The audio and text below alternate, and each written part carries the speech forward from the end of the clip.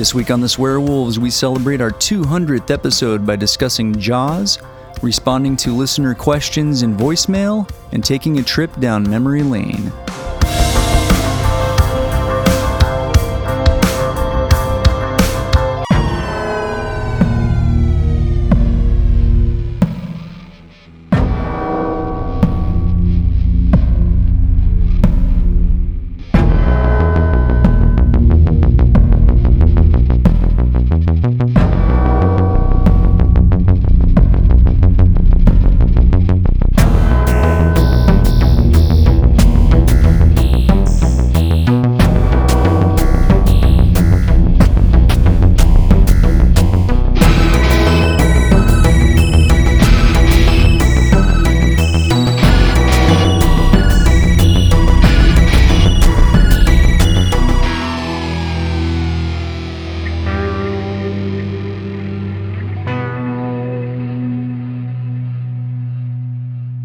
Welcome back to the Swearwolves. I'm Brett. I'm David.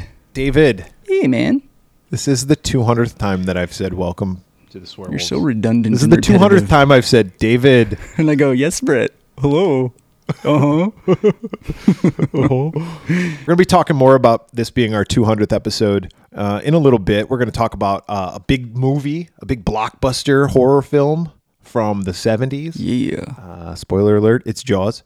And we're going to be talking about blockbuster films, and we have an extravaganza. A blockbuster episode, if you will. Yeah, it's like a summer blockbuster of podcast episodes. But before we get into that, I wanted to talk about some things. I know you and I both go on eBay multiple times a day. Yeah, it's kind of sad, really. It is sad. It's and searching the same things and then refreshing. Yeah. And seeing the same things and going, should I buy this? Yeah, you're that same thing I almost bought last time. I've been texting each other going, hey, have you ever thought about buying this? Yeah, but I haven't. Mm-hmm. Or it's like, hey, I'm thinking about bidding on this, so please don't bid on this. Yeah. That's one of them too. One of the things that I bought recently, I decided I got a wild hair up my ass that I was going to collect. And I never owned a Nightmare on Elm Street NES game when I was a kid. Yeah. But I've played it when I got older. It's not that great. But I do like the box. Yeah, the box art's I way do like cool. the box. I'm going to hold that up for the camera here. If you watch our YouTube video version of this podcast, you will see this. But if you don't, well, just use your imagination. We're back on YouTube after a little hiatus. Yeah, that's true. And it's been totally smooth today. We're setting everything up. Got the Friday the 13th. Dude, that artwork is so cool. Both of them are really cool to look at, especially side by side. Mm-hmm. Both the boxes are in really good shape, slightly used, but I like that because it gives it that kind patina of feeling looks about nice. it. Yep, patina. And they have their instruction. Well, I had to buy their instructions separately, but boxes, instructions, games. Even the Friday the 13th even has the little inserts that have like the poster.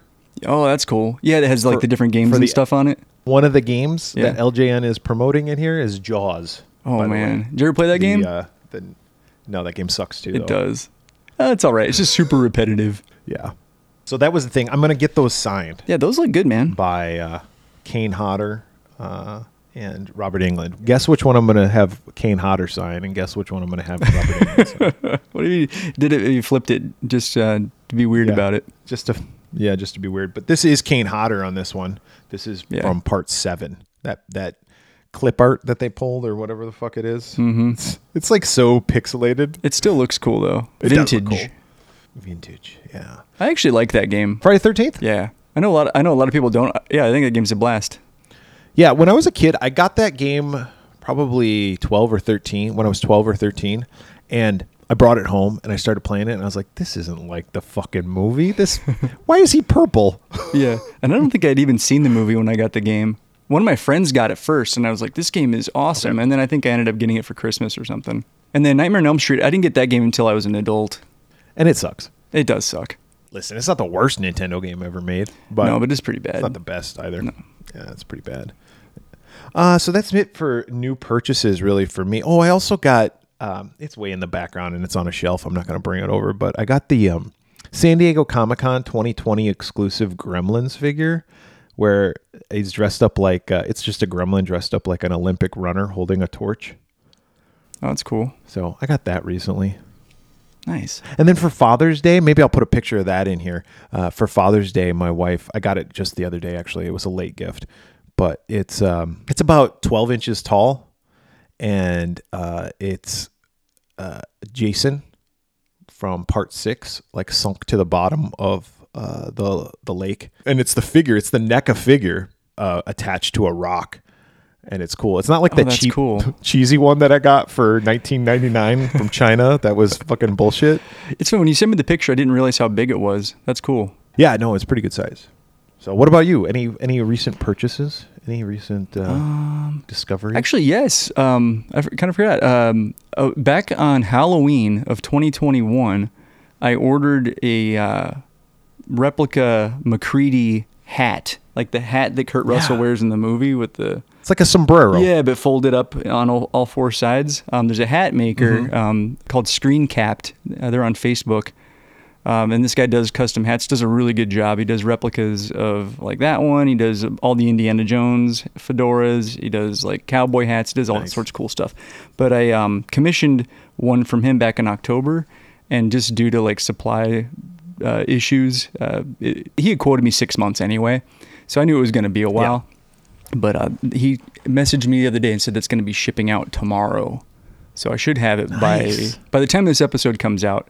I'll probably be wearing the hat around the house. Nothing else. And nothing else, yes. Oh, just a sock over my pee-pee.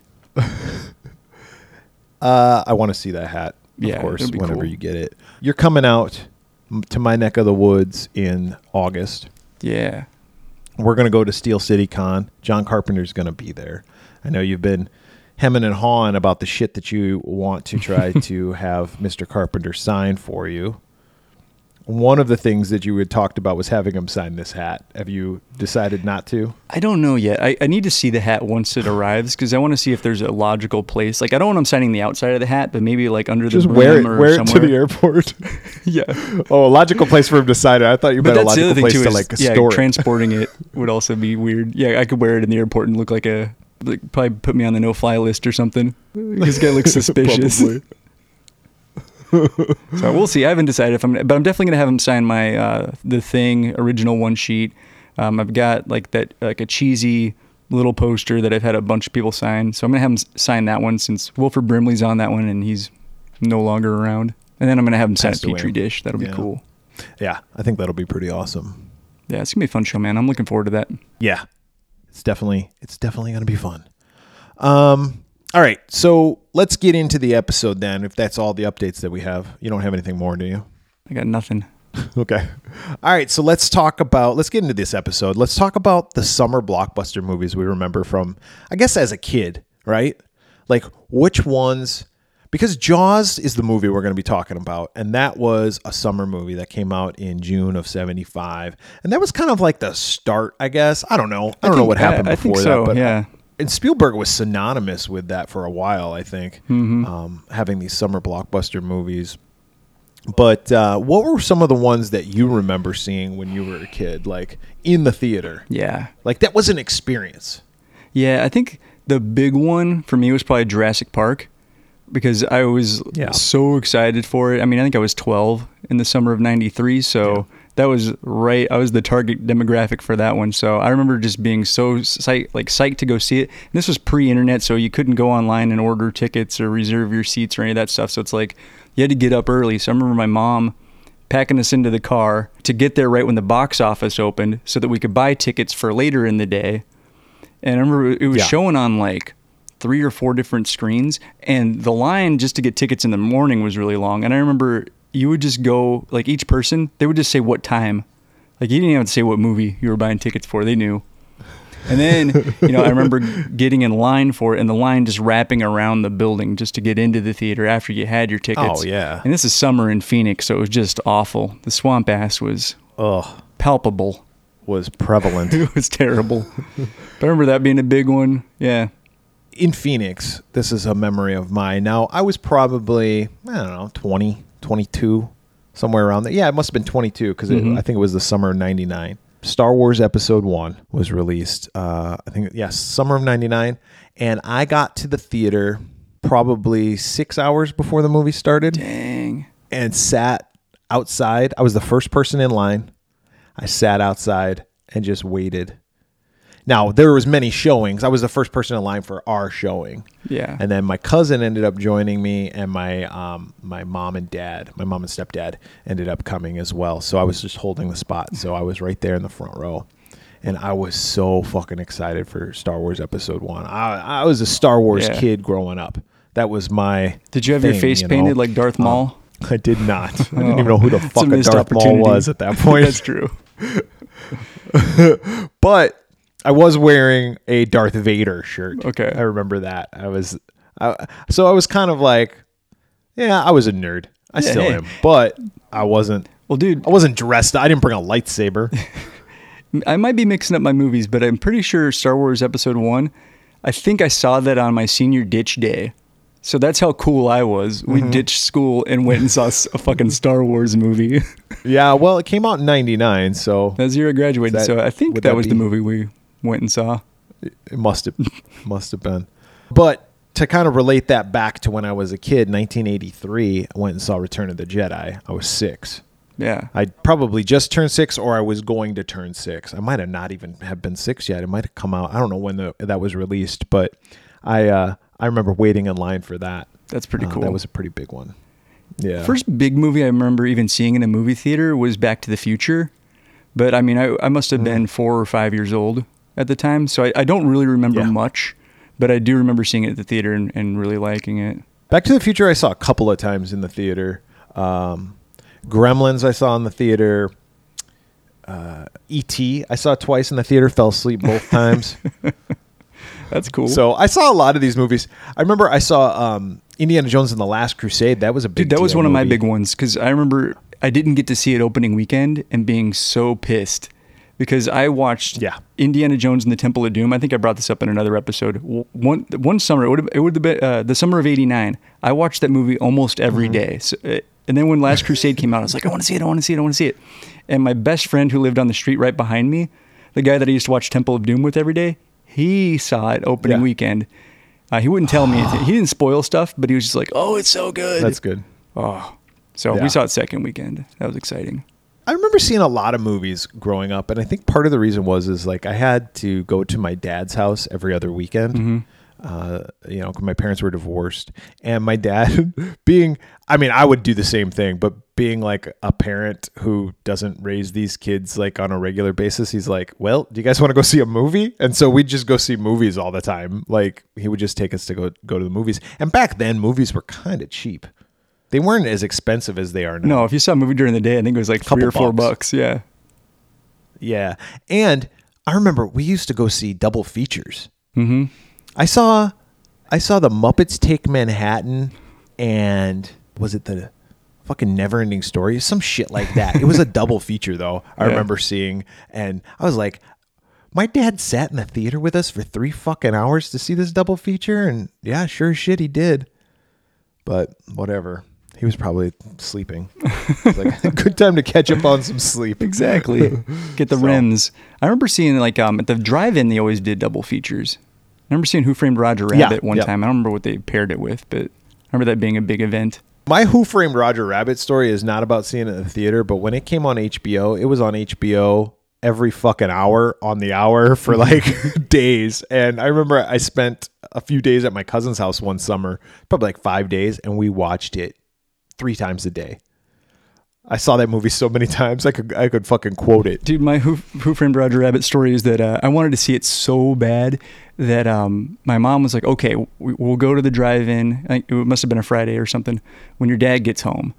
And I remember sitting on the swing set in our backyard just looking at the sky because there was a storm coming in. And I was like, this storm is going to ruin Roger Rabbit for me. And I remember when my dad got home, I just kind of gave my parents the puppy dog eyes, like, are we still going to go to the movie? And they're like, yeah, we'll give it a shot. It's pretty cool. Well, we're not here to talk about fucking Roger Rabbit or fucking Roger Rabbit. However you want to put the emphasis on that. Comma, no comma. We're not here about talking that's fucking a crime. or Roger Rabbit. Is it though? If you fucked a cartoon, It's still would it be a crime? bestiality, right? It's a cartoon. Yeah, that's true. Loophole. Loophole. Got it. That's how I could satisfy all my fetishes. Oh, speaking about banging, do you watch The Boys on Amazon Prime? I still haven't watched season 2. Or are they on season 3 now? They're on season 3, and I'm going to give away something right now, David. So, well, it's not going to be that Somebody big of a bangs deal. a cartoon? But there's a superhero that can shrink himself. Mm-hmm. And he climbs. This is the first episode of season 3. He climbs inside a guy's pee-pee hole. Why? For sexual pleasure for that guy. For sexual pleasure for that guy. And I'm watching it and I'm holding on to my dick going, would not feel good. No, thank you. I don't want anything going up there. I won't tell you what happens, but that is something that does happen right away. It's pretty. That sounds intense. Pretty amazing. It's like passing a kidney stone in reverse.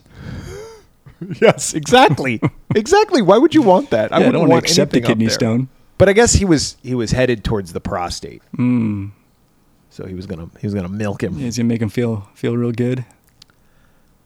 Let's not talk about this any longer. Let's start talking about horror movies. That is a horror all on its own. But I do highly recommend The Boys, especially because like people that are into horror films, I think they would like The Boys. Yeah, it's got some gore in it.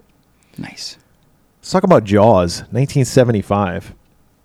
This is pre-Brett and David. This is before the Swearwolves was even born. Yep. We hadn't even come out of our dad's pee holes yet. No, I don't even think my dad's balls had created the sperm. I don't know how long that stuff lasts, but I'm sure we weren't in there yet. Sure, it's not long.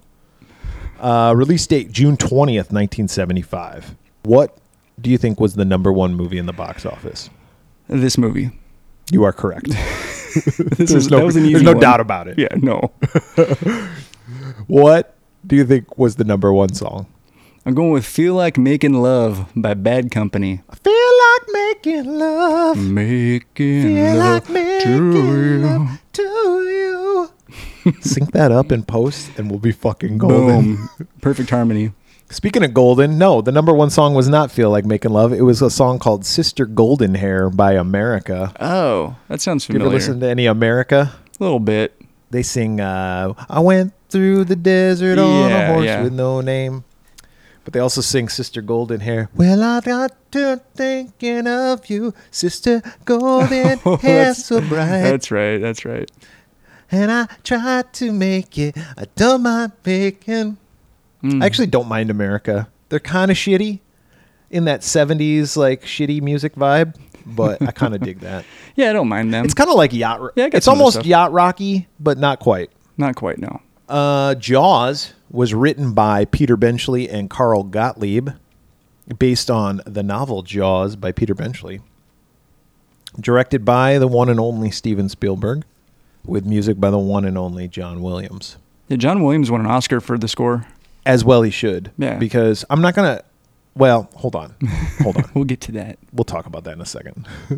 This movie stars Roy Scheider as Chief Brody, Richard Dreyfuss as Matt Hooper, Robert Shaw as Quint, Lorraine Gary as Ellen Brody, Murray Hamilton as Mayor Vaughn, Susan Backlinie as Chrissy, Lee Fierro as Mrs. Kintner, and Jeffrey Voorhees, what a name, as Alex Kintner. Runtime of this movie, 2 hours, 4 minutes. Which I was like 2 hours and 4 minutes. It does not feel like 2 hours and 4 minutes when you're watching it. It goes by fast. Yeah. Goes by really fast. Budget for the movie was $9 million. David, how much do you think this brought in the box office? Oh, man. 200 million? $472 million. That's insane. $500 million off of a $9 million investment. In the 70s. That's impressive. In the 70s. I don't know. I think that equates to $1 gazillion dollars. Yeah, absolutely. Well done, Mr. Spielberg. Well done indeed. And this movie was, much like our podcast today, set up for failure because shit just kept going wrong the entire time. Maybe that's why shit just kept going wrong with us today. Maybe. It was like our own personal Bruce. It was awful. Fucking with us. It was awful. But Jaws is not awful. And I'm going to flip things on its ass end today, David. And I'm going to spoil something. This movie is 5 Pamela Voorhees heads. Yeah, this movie's fantastic. This is like, I wrote down from my notes, I wrote, perfect fucking movie. That's what I wrote. Yep, pretty much. I just watched it. I just watched it again last night. I've seen it many times before. I know you've seen it probably about 1,000 times as well. And you just watched it the other day. This might be the movie that I've seen more than any movie. Like it's one of those. Yeah, it's definitely up there for me. It's one of those ones anytime it's on TV, I'll watch it. Yep. I mean, Star Wars is probably the one that I've watched the most throughout history. Well, Back to the Future. There's a lot of them. Right. There's a lot of them, but this is one of them. This ranks up there with one of them that I've seen the most. And I definitely do want to talk about the plot and go through the different beats of the movie. But right off the bat, I'm going to say a couple of things. Number one, John Williams' score we talked about briefly and him winning an Oscar. If there is a movie that has perfect fucking music, it's this and The Godfather. This is a horror movie, though, so we're going to talk about this. But John Williams' score in this movie is fucking perfect. It's fantastic. From Jaws' theme, two notes, basically? Everybody uses. Yeah. Dun-na. Dun-na. You're in a lake with your friends as a kid. Yeah, somebody jumps in the water. Dun-na. Dun-na. Yep. You're in a pool. You're going, dun-na. Everybody's scared of a fucking shark. The reason why they're scared of a shark, David, is because Steven Spielberg made us scared of fucking sharks. He did it. It's his fault. There's so many times as a kid that I was scared of a shark. Dude, even as an adult, like just going into the ocean, like I was in Cancun a few weeks ago, and it crosses your mind as soon as you step in the water. You're like, oh, I hope there's no sharks in here. Yeah. Just perfect. And I know a lot of this stuff that happened in this movie was happy accidents. Yeah. Things just falling into place, things falling apart and going, now we can't show not, the shark. But that was perfect. We don't see the shark until pretty much the third act. Right. Yeah, we get little glimpses, but for a lot of the time, we see the shark through a floating dock or barrels or POV. Yeah, POV definitely for the first half of the movie, and it works. I mean, when when Chrissy gets got, we don't see. Well, we see from the shark's point of view, and it's really dark. When Kintner gets it, we see from the shark's point of view. Yeah, this is a horror movie, but. Kind of an adventure. It's scary, don't get me wrong. Yeah, it is. But it's kind of it's an adventure movie. Yeah, drama, to adventure. Me, I don't know.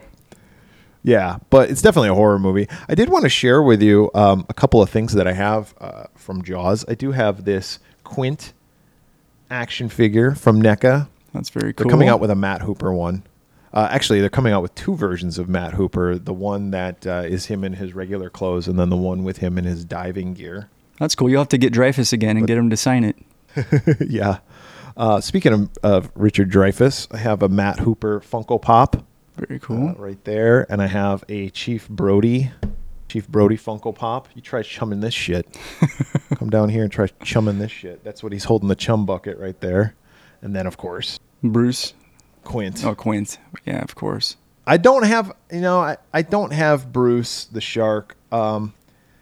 My Funko Pop collection is vast, but I don't buy Funko Pops much anymore, so I don't have Bruce. However, I do have the Toonie Terrors NECA of Quint getting eaten by Bruce the shark. Oh yeah, that one's cool. I just couldn't find it. It's in a box somewhere, so I just couldn't find it. So I just found the ones that I had. But cool. I know you have a little piece of memorabilia. Why don't you? You're not going to show it with me. It's hanging up in the next room. I can see it from where I'm sitting though. It's a replica of the no swimming. By order of Amity PD or beach closed or whatever that sign says that they have at the beach when they initially closed the beach. Yeah. But I've got a replica of that from Trick or Treat Studios that I got Richard Dreyfuss to sign when we met him at Days of the Dead, Las Vegas. Oh, and Susan Backlund, she also signed it. Forgot about that. A Mad Monster. First victim of the shark. We call him Bruce. That's what they nicknamed him on the set, so I think that's what everybody Brucey, has. Yeah. Bruce is the name of the shark in Finding Nemo. Oh, yeah. By the way. I like that movie. The Great White. Hi, Bruce. So let's talk, since we're talking about Susan Backlund, let's go ahead and start talking about the plot of this movie. We're in a New England beach town island of Amity Island, where Chrissy Watkins is partying on the beach with a bunch of other college kids. Her male suitor, I forget his name, but he's just some drunk ass kid. I can't remember his name. She's like, they just met at the party. Yeah. They make goo-goo eyes with one another. And she's like, let's go swimming. Yeah, and they don't know each other because he's like, what's your name? And she's like, Chrissy, where are we going? Swimming. And yeah, she gets naked. She starts taking off her clothes and running. He's like, I'm right behind you, baby. He follows her. She goes into the water and starts swimming. It's dark. It's nighttime. And she swims out to like a buoy. And she's like, come on in. Yeah, he's having trouble getting his clothes off. He's drunk. He's wasted and he passes out on the shore. Yeah. Well, while he's passed out, Chrissy gets tugged underwater. And then she gets tugged again, and she starts whipping back and forth.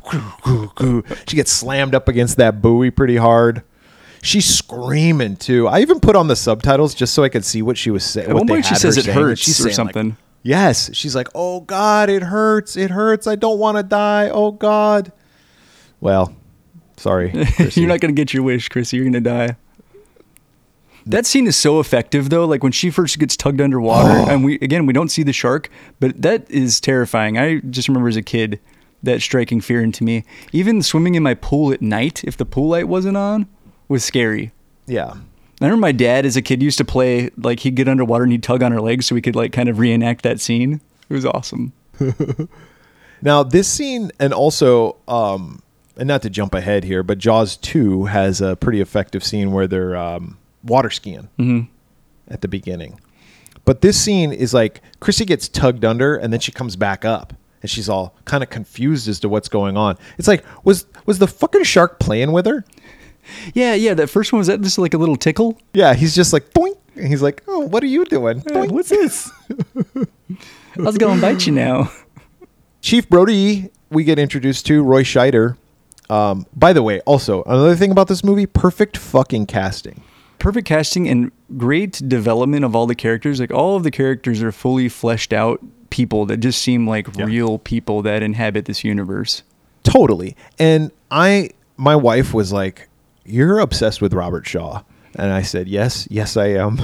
I'm like a Robert Shaw stan. Yeah. It's like, every time he's on screen, I'm just like, fucking, I just kept saying last night, I was like, Robert Shaw's so fucking amazing. And I realized what it was at a certain point in the movie. I said to my wife, I realized why now I'm so obsessed with Robert Shaw. And she goes, why? I go, because he reminds me of my grandfather. It doesn't talk like that, like my grandfather, because my grandfather wasn't Scottish or Welsh or whatever he is, but he looks kind of like my grandfather. He has the same mannerisms as my grandfather, and he talks like my grandfather, like cadence wise. And they were both, at least the character of Quint was a World War II vet. It's like just his character of Quint just reminds me of my grandfather so much. So I think that's probably why I really like him. Plus, Robert Shaw's just a really good fucking actor. Do you believe him 100% that he is this person? Did you ever see the movie The Sting? Yeah, he's great in that too. Fucking awesome in that movie. I haven't seen that movie in a long time. I know. I got to watch that again. Is that Robert Redford? Robert Redford, Paul Newman, yeah. and Robert Shaw. That's what I was going to say. Was that Robert Redford or was that Paul Newman? But yeah, it was both of them. It was both of them. That's a really great movie. But Robert Shaw, unfortunately, passed away in 1978. He was only 51 years old when he died. That's crazy. He looked older than that in Jaws. Yeah. He did. He was only like 47, 48 when they filmed Jaws. Little sidebar here. Robert Shaw passed away. He was having some chest pains throughout the day when he was golfing. And he was driving home from the golf course with his wife. And he was like, I've been having these chest pains on and off. He goes, so I'm just going to park the car here. And I'm going to walk up to the house to kind of walk off this. Because he just felt like I must have felt like he was tight or something. And my father, who had a heart attack, has told me the same thing. It just feels like your back is tightening up. And you're like, oh, I don't know what's going on. Well, anyway, he got out to walk it off, and he got about 5 steps, and he fell over. That's nuts. Dead. That's crazy. Fucking crazy. Yeah, sad. It's sad. Anyhow, Chief Brody gets a phone call the next morning. I like that he's got 2 phones. He's got like his house phone, and then right next to it, he's got the police phone, and he picks up the wrong phone at first. Yeah. Roy Scheider does these little mannerisms throughout the entire movie that are really good. that really, like you talked about the character development, he really develops the character through nonverbal means as well as through what he says script wise. But and it's little things like that, like picking up the wrong phone and doing this. Like he's kind of scatterbrained. Yeah, and lots of faces. Like he's slightly annoyed throughout most of the movie. And he's a New Yorker. You know, he's a New Yorker in a New England island town. You know, and they haven't been there doesn't very really long. quite fit in. Yeah, they said that they relocated in the fall, and now it's summer, so they're still kind of getting acclimated to Amity. And he hates water. He hates the island. Yeah, he's a city guy. So he goes down and he starts investigating it, and the kid who was out there with Chrissy is like, "Hey, look, I woke up. All of her clothes were still here." He's like, "I think she drowned." And they're both like, "Yeah, maybe." Yeah, he's like, "Well, either that or she's running around naked somewhere." But they quickly find her remains on the Chief Brody is like second in command. You know, another officer finds the remains, and we get to see how much of her is left later on when Hooper asks to see the body, but it fits in a Tupperware container. I was going to say, she fits in a very small Tupperware container. And at this point, we just see a little bit of her hand, and we see crabs and stuff like crawling all over. It's gross. Oh, she got fucked up. Mm-hmm. Medical examiner says that it was a shark attack. Yep, and Brody puts that in his report. He's like, it's a shark attack. And he gets a call while he's typing it up that there's some Boy Scouts that are doing like a mile swim thing. So he's like, I better go out there and, get them out of the water. Yep. So he goes out to a ferry and he gets on it, but he's quickly joined by Murray Vaughn, who is the mayor. Right? Murray Vaughn? Larry Vaughn. Larry. I'm sorry. Murray must be another guy. Murray Hamilton's the actor. Oh, Murray Hamilton. Yeah. That's right. Murray Hamilton. Murray, Larry, same fucking word. Mayor Vaughn rolls up in a fucking Cadillac with like the rest of the fucking crew, including the guy that told him that it was a shark attack. Yeah. And that guy, the medical examiner, is like, nah, it was a boating accident. Some fucking fisherman probably just hit her with a propeller. And Brody's like, that's not what you told me on the phone. He's like, oh, well, it's possible. I'll have to amend my report. Yeah. They don't want the beach to close. Amity's a beach town, a summer town. We need summer dollars. They're making money off of all the New Yorkers coming in. Vaughn straight up says, like, hey, if we don't have the beaches open, these people will gladly go somewhere else and give them their money. Like, we got to keep the beach open. Brody gives into it pretty easily because they're like, hey, look, this is your first summer here. You got to think about us, about your new community. And listen, there's not going to be any more problems. And Brody's like, okay, well, I guess so. Yeah. We'll just up the amount of people that are watching the beaches and we'll keep them open. Everything's going to be fine. Later on, we're at the beach and everybody's there. The mayor's there, I think. I don't know if the mayor's there, but there's a couple other people there.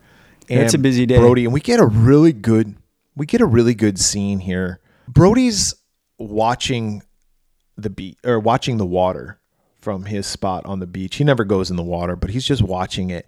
And like a person will move in front of the camera. Yes. And it gets tighter on his face. It's awesome. Tighter on his face, and then it cuts to the water, and it kind of does the same thing to the water.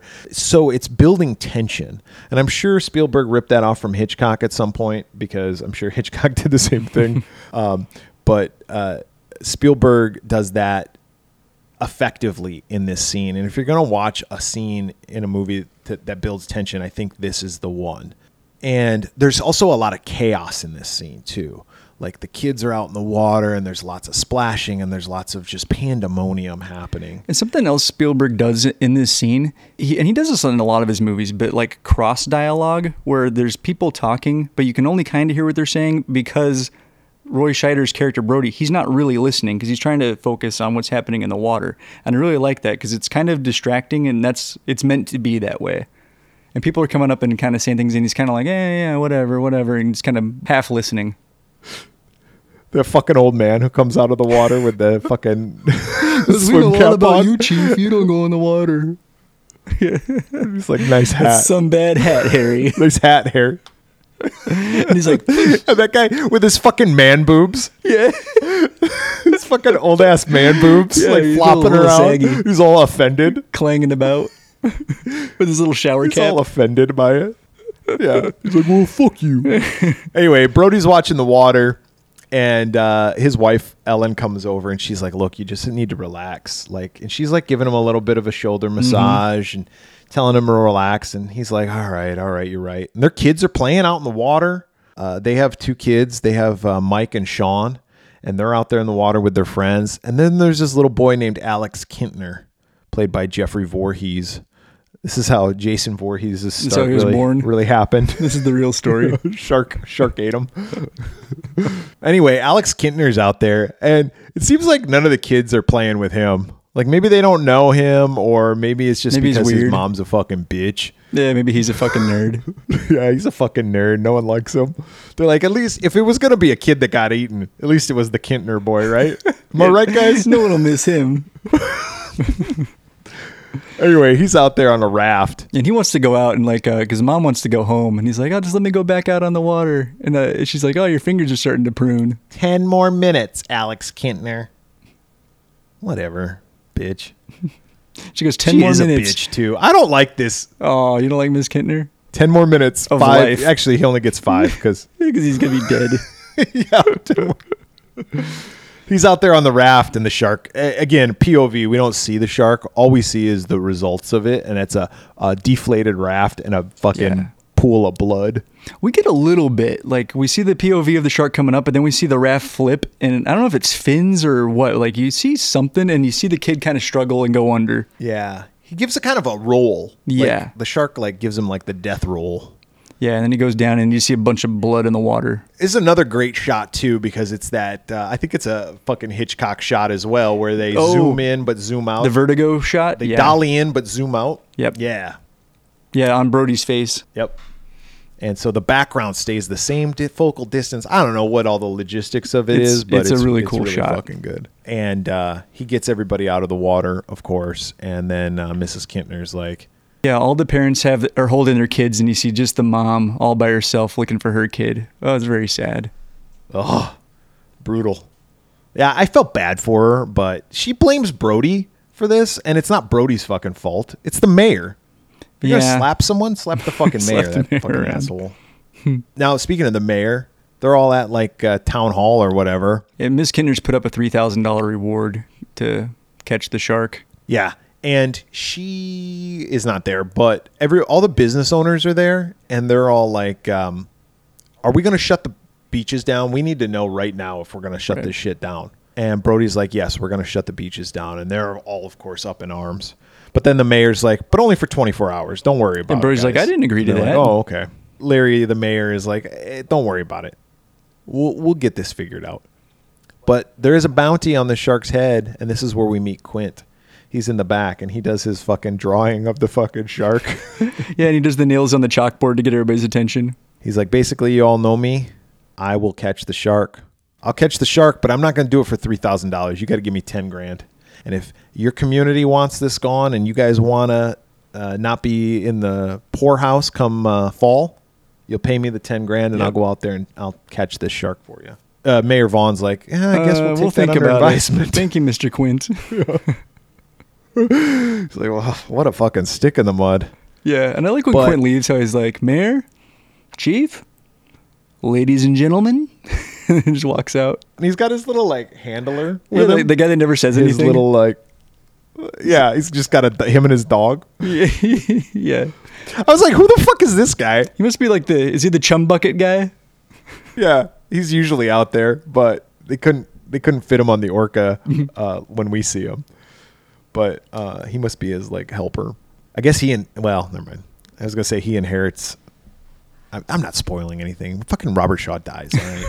It's the worst part of the fucking movie. It all right? is. I cry almost every time I see it. But anyhow, Brody's called in help from the Ocean. How do you say that word? Oceanographic. What's a hard word? Sure. It is a hard word. He's an oceanographer. Oceanographer Matt Hooper, who's a fucking nerd. But he's cool. He's Hooper. A nerd, but he's cool. Yes. Oh, I love him. Dreyfuss is so fucking awesome in this role. Again, another perfect casting. Yep. And meanwhile, there's a bunch of fishermen out there, and they're like, we're going to collect this bounty. They want $3,000, man.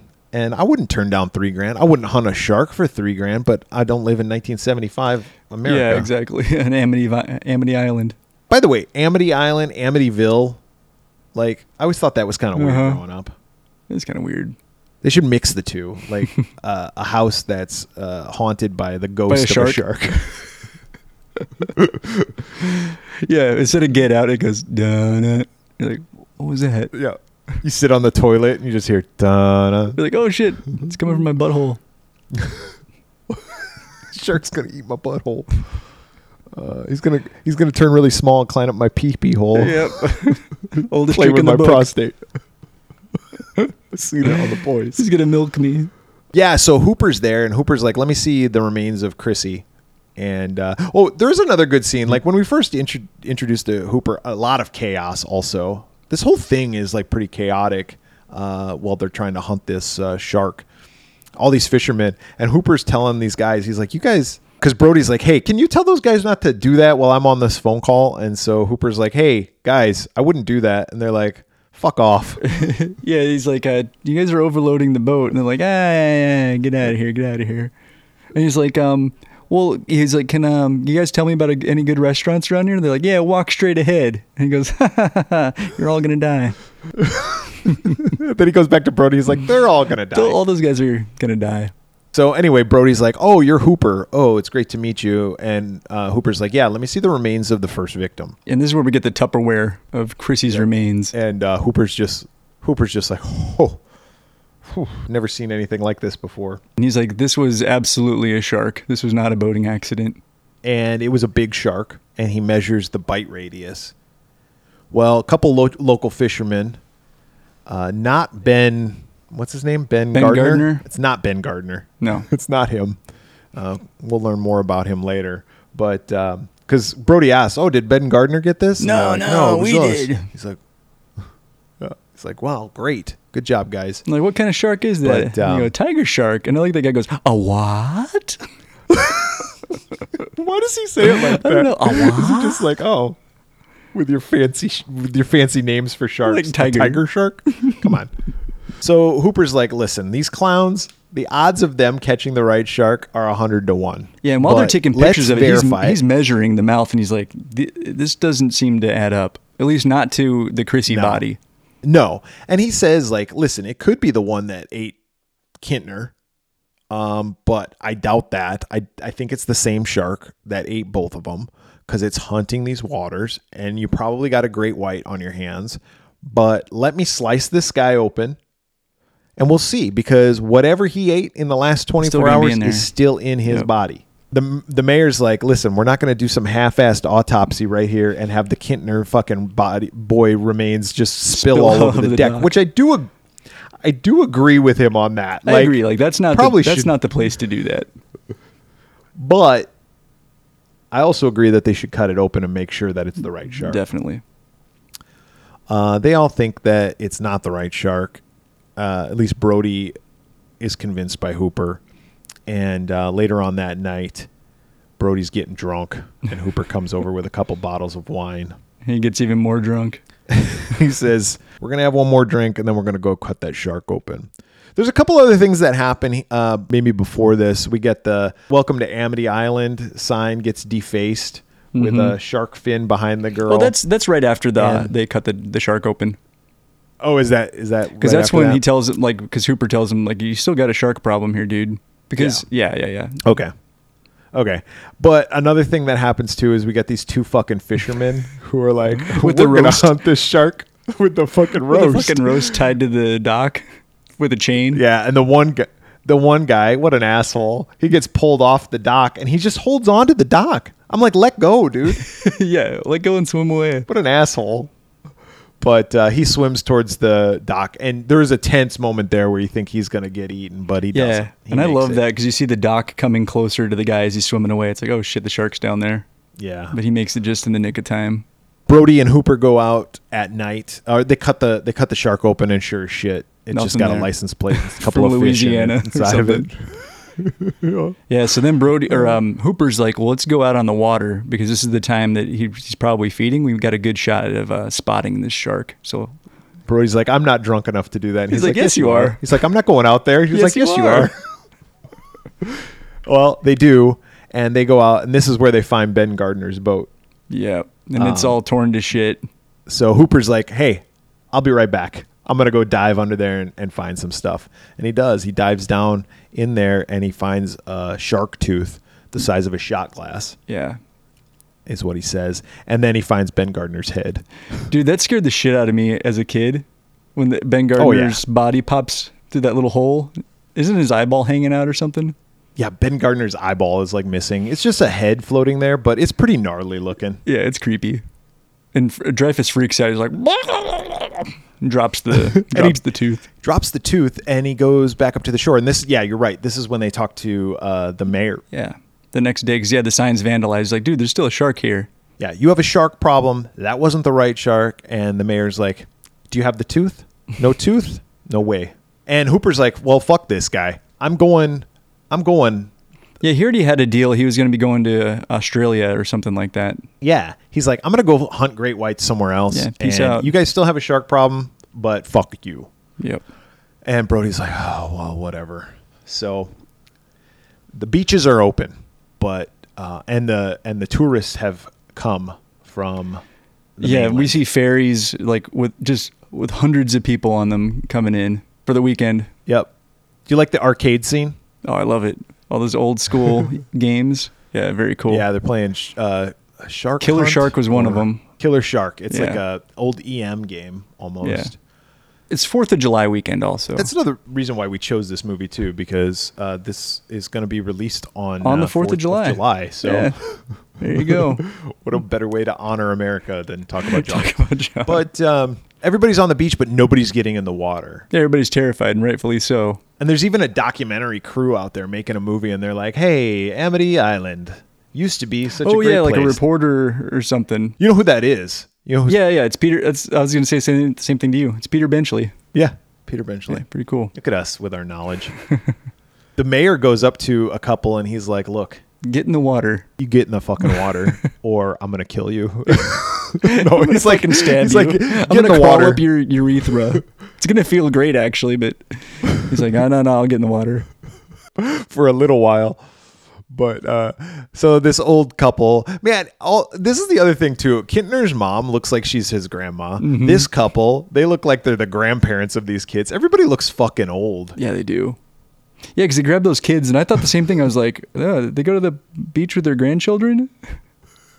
And then Brody's kid, Michael, wants to go in the water too, and he's like, nah.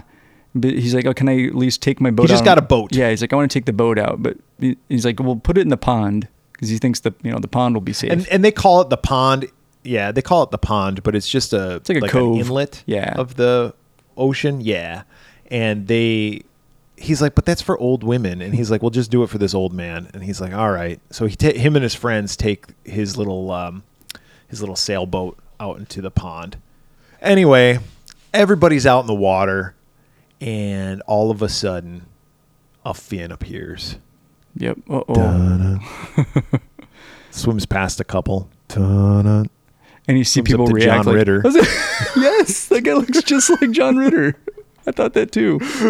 That fucking John Ritter guy's an asshole too. Yeah, he pushes those kids off that raft. He's like, oh shit. But he doesn't say anything. He doesn't say like there's a shark, like everybody get out. He's just like, nope. Every man for himself. And he's like, I'm going to get out of here. He's like, Three's Company. Yeah, eat one of those kids. That'll distract him. Yep. Come and knock on our door. Swimming past you. That was just a big misunderstanding. It's just all like Mr. Furley just heard the wrong thing. But yeah, we're seeing the point of view of the shark at this point, and everybody's like, fuck, shark. Everybody starts running. Hooper is actually out on a boat. There's helicopters flying, and they all see the fin. And there's a spotter, like somebody on the beach sees it, and they blow the whistle, I think.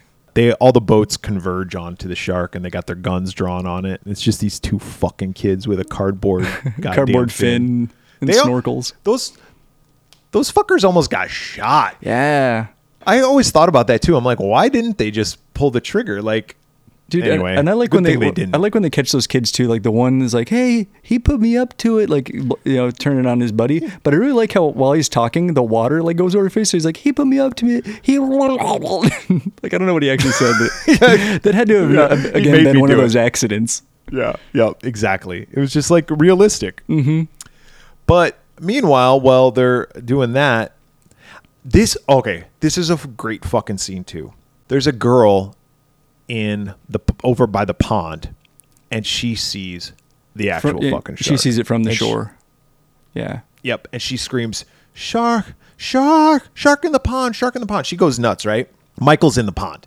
Brody's on the beach, and he's like, these fucking kids. Like, he just got word that it was the kids with the cardboard fin. Yeah, and he's like, now what? And then he hears, what's in the fucking pond? And he's just kind of defeated. He's like, whatever, fuck off. Yeah. And Ellen tells him, she's like, Michael's in the pond. And he's like, yeah. And then he's like, holy shit. And it slowly builds, and then he's like, fucking flat out running. Yeah. And he starts fucking running for that pond. There's a guy out there just rowing a rowboat, and he's all, "Hey kids, what are you up to? Tying a sheep shank, huh? Yeah, ever been in a Turkish prison? You like movies about gladiators? Get out of here, man." Yeah. And then he's like, what are you kids? Everything okay? Fucking shark. Dude, when I was watching it with my wife, she was like, what's with this guy? He's like a fucking pervert.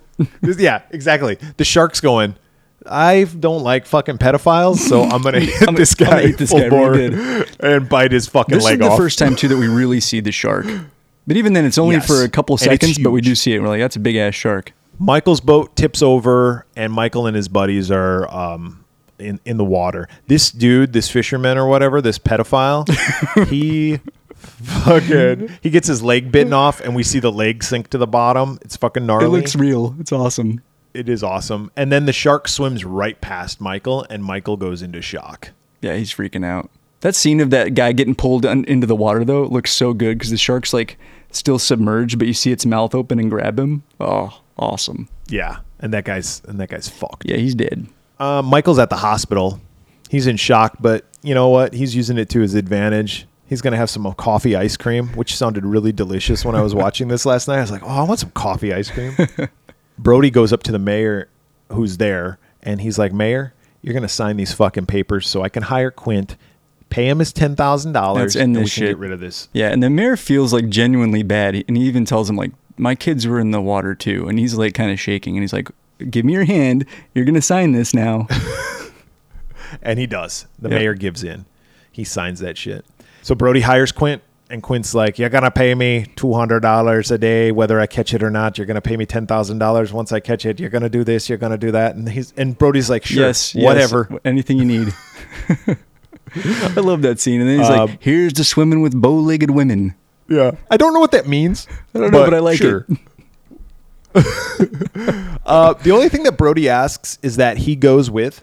Yeah. Because he wants to see the shark die. And Hooper goes with. Because Hooper's like his bud now. And he trusts him. And Quint at first is like, fuck Hooper. He's just a little rich boy from the city who likes playing with sharks. Mm-hmm.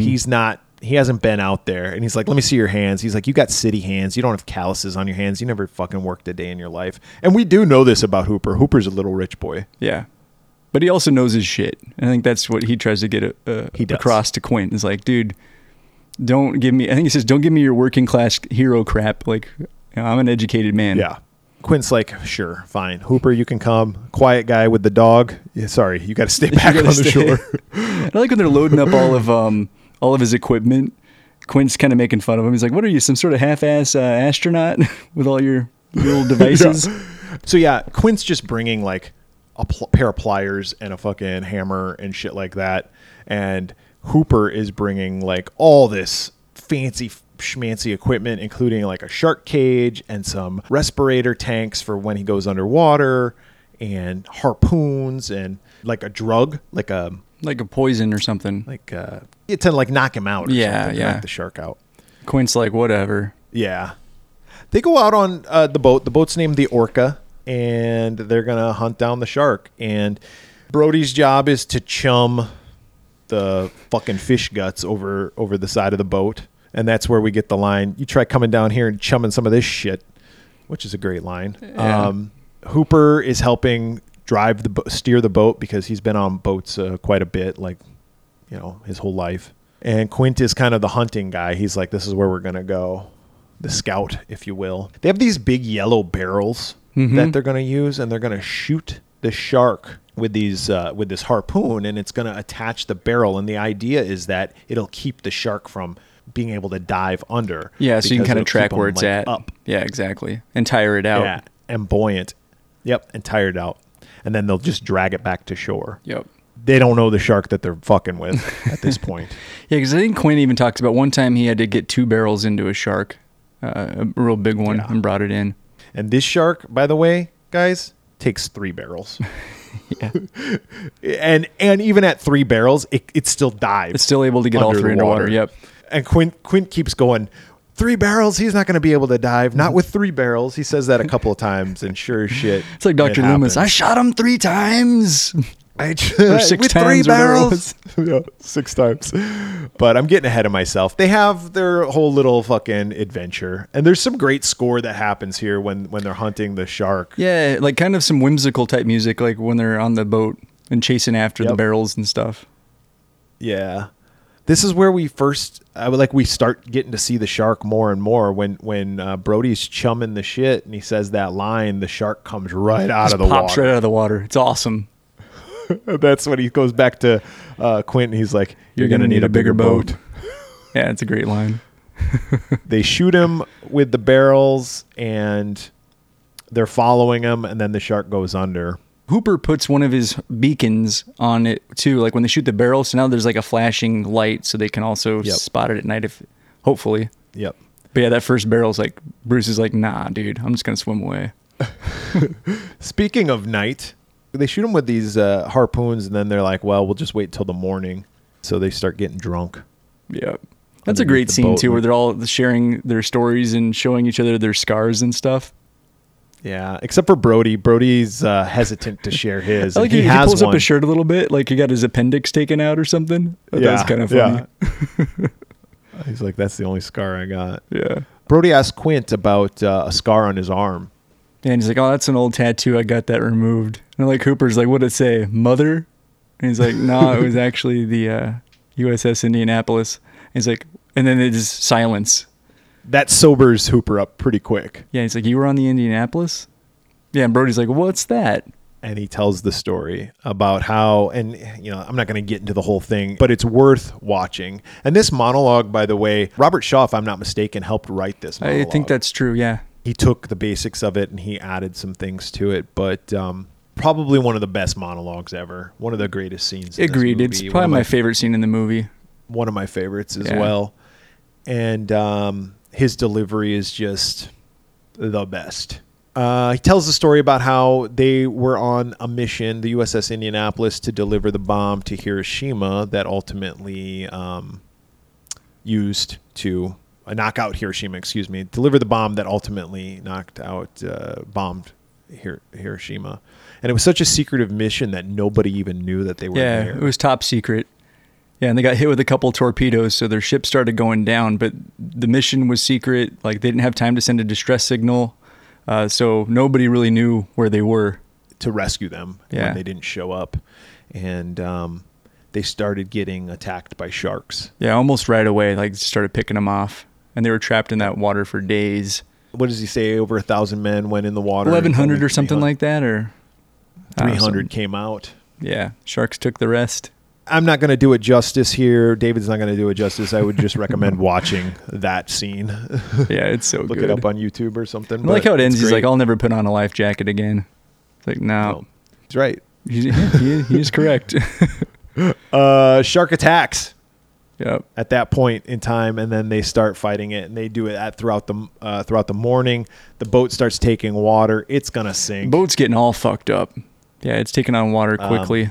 We'll skip ahead. Let's just skip Quinn ahead. destroys the radio because Brody wants to call in to get help, but he's like, no. Smashes it with a baseball bat. That's probably a bad idea. It was a bad idea. I don't know why he did that. Yeah. Like pride, well, now you're fucked. Yeah, I think it was like, no, man, we're going to get this thing. We don't need help. And then that's when they put the second and then the third barrel on them. And then this is when Quint's like, Hooper, what can you do with all this machinery? And Hooper real up quick. his. Something I really like about that once it starts sinking and it's obvious, like they're not like and the engine blows. Yeah, another Quint mistake. But there's a cool scene where nothing is really said, where Quint just grabs a couple of life jackets and tosses them to Brody and Hooper, kind of implying like we're gonna die, like we're screwed. Yep. And then he's like, wait a second, Hooper, what can you do with this stuff? Yeah, exactly. And Hooper's like, well, we can set up this cage and I can inject it with this. He's like, if the shark can get close enough, I can jab it and pump it with like 20 cc's or something of whatever this poison stuff is. Yep. And Quint's still pretty skeptical, but it's like, we got any other ideas? Yeah, I think it's strychnine. Yeah, that sounds right. He gets into the cage and they lower him down and the shark immediately attacks him. Yeah. It's kind of a jump scare.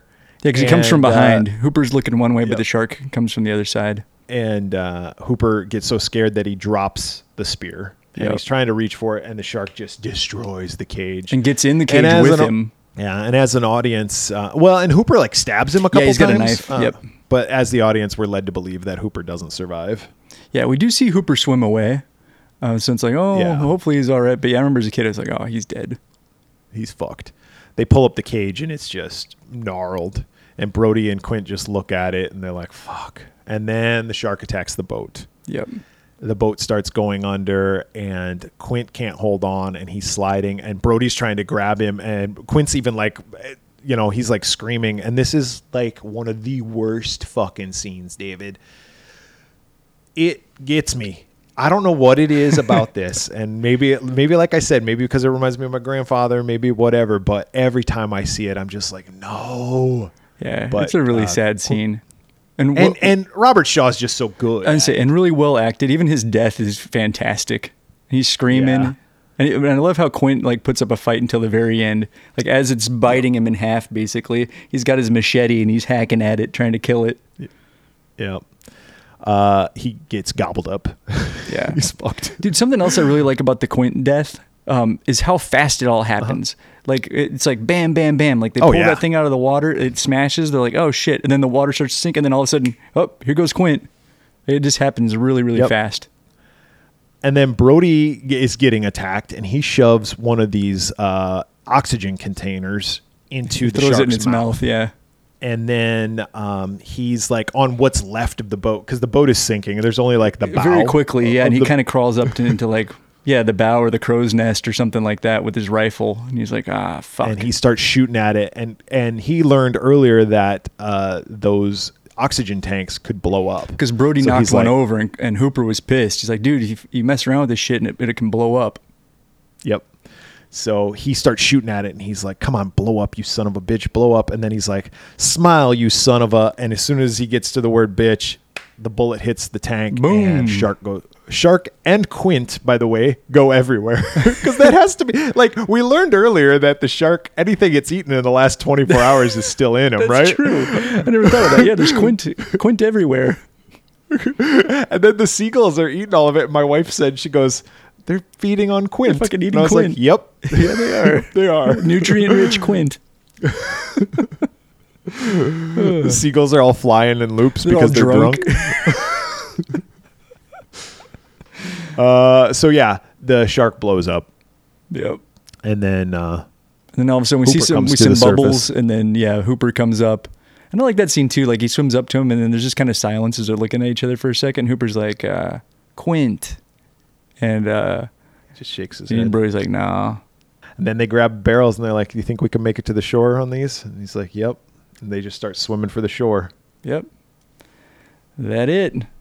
It's such a great fucking movie. This is one of my all-time favorite movies. It's terrific. Yeah. I mean, horror movie or not, it's one of the greatest movies ever made. And I think this, you can tell how this put Spielberg on the map. I know he did a couple of things before this, but this was his first major hit. There's no question in my mind after watching this. Like, obviously, he was influenced by Hitchcock, right? He took a lot of things from Hitchcock as far as like, but that's what the greats do, right? They borrow and make it your homage, own. Yep. Steal, whatever. But make it your own. It doesn't hurt to have three of the greatest actors ever in it in this movie. Yeah. It doesn't hurt to have and it's really well written. One of the greatest composers of our lifetime composing the music for it. Yeah. It doesn't hurt that you had a well-written script by the guy who wrote the best-selling novel. Yeah, all the stars aligned on this one. And you have one of the greatest directors of all time. Yep. like all these things lead to success. They did come out with sequels. There was Jaws 2, which I don't mind. Jaws 2 I is not actually bad. like Jaws 2. Yeah, I actually kind of like Jaws 2. 3 and 4. Jaws 2 to me is like a slasher film version of Jaws. Yeah. It's got it's like a Friday the 13th movie because you got the high school kids like all like out on the water and everything. A couple of them get eaten. It's a slasher film. I haven't seen Jaws 2 in a long time, but I remember enjoying it. It's a fun watch. Roy Scheider is back. His wife, Lorraine Gary, she's back. Richard Dreyfuss didn't come back. I think, if I'm not mistaken, they wanted him to, but they explain it away in the movie like he's off on some other adventure. But he was probably like, fuck that. I ain't doing Maybe this he wanted shit. more money or something. Yeah. Yeah. Or he was like, I don't do sequels. Yeah, maybe. I'm Richard Dreyfuss, okay? I was in Jaws. But they did Jaws 2. They did Jaws 3 in 3D, which sucks. 3 is terrible. Dennis Quaid is in that. He is. That movie sucks, though. And then 4 is even worse. Oh, Lou Gossett Jr. is in that as well. And Jaws 4, The Revenge. Awful. Horrible movie. Dude, I remember the summer that movie came out. I remember going to Universal Studios with my family. And like that was supposed to be, I guess, like the big movie that summer for Universal. Yeah. And I just remember there being lots of Jaws hype. And this is before it was released. And then it got released and they took it all down. Yikes. That movie sucked.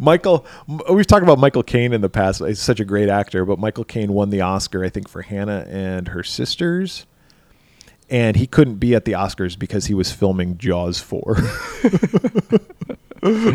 But he has said many times that he takes roles sometimes based on location. Yeah, and money. And I remember he said Jaws the Revenge bought me a house or something like that. Yep. And it was filmed in the Caribbean, so he didn't really care too much about it. But that being said, Spielberg did not return. Spielberg does sequels.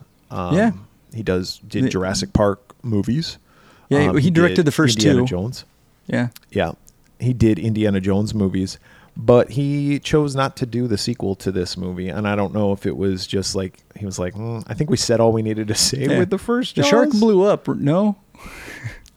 But Jaws was a big time success. It led to, the toys that you see now. Video game. But even toys back then, my sister had a Jaws board game. Oh, that's cool. And the object of the game, well, it wasn't really a board game, but it was a game. The object of the game was there was a shark and its mouth. Oh, was the game Shark Attack? I don't know that game. But maybe Shark Attack was maybe it was a knockoff of the Jaws. Yeah. The Jaws shark would open and you would put all of these little things in there, like items that the shark would have eaten. Not people, but like license plates and steering wheels and gloves and stuff. And its mouth was hinged with rubber bands. And you would use this hook to grab one of them and pull one of them out when it was your turn. And if on your turn you pulled the one out that caused the mouth to shut, that's cool. You would lose. Yeah, it's kind of cool. I guess in my memory, it was a lot cooler. When I looked it up recently, I was like, this is a fucking lame-ass game. Yeah, Shark Attack was a completely different game, but there was a mechanical shark head on the board that like I think it was on a track or something, but it would move and it would move towards your pieces. And you had to roll quickly, and like if it said like 1, you'd move up 1 space, but you wanted to basically like outrun the shark before it ate you. Can't happen. You can't outrun a shark. No. But Spielberg came out with other films. He's done some stuff, yeah. He's had quite the career, and David was like, maybe we should talk about our favorite Spielberg films. Now, these are our favorites. They're not the best. I want to put a caveat on this. Don't come after us for not putting Schindler's List as one of our favorites.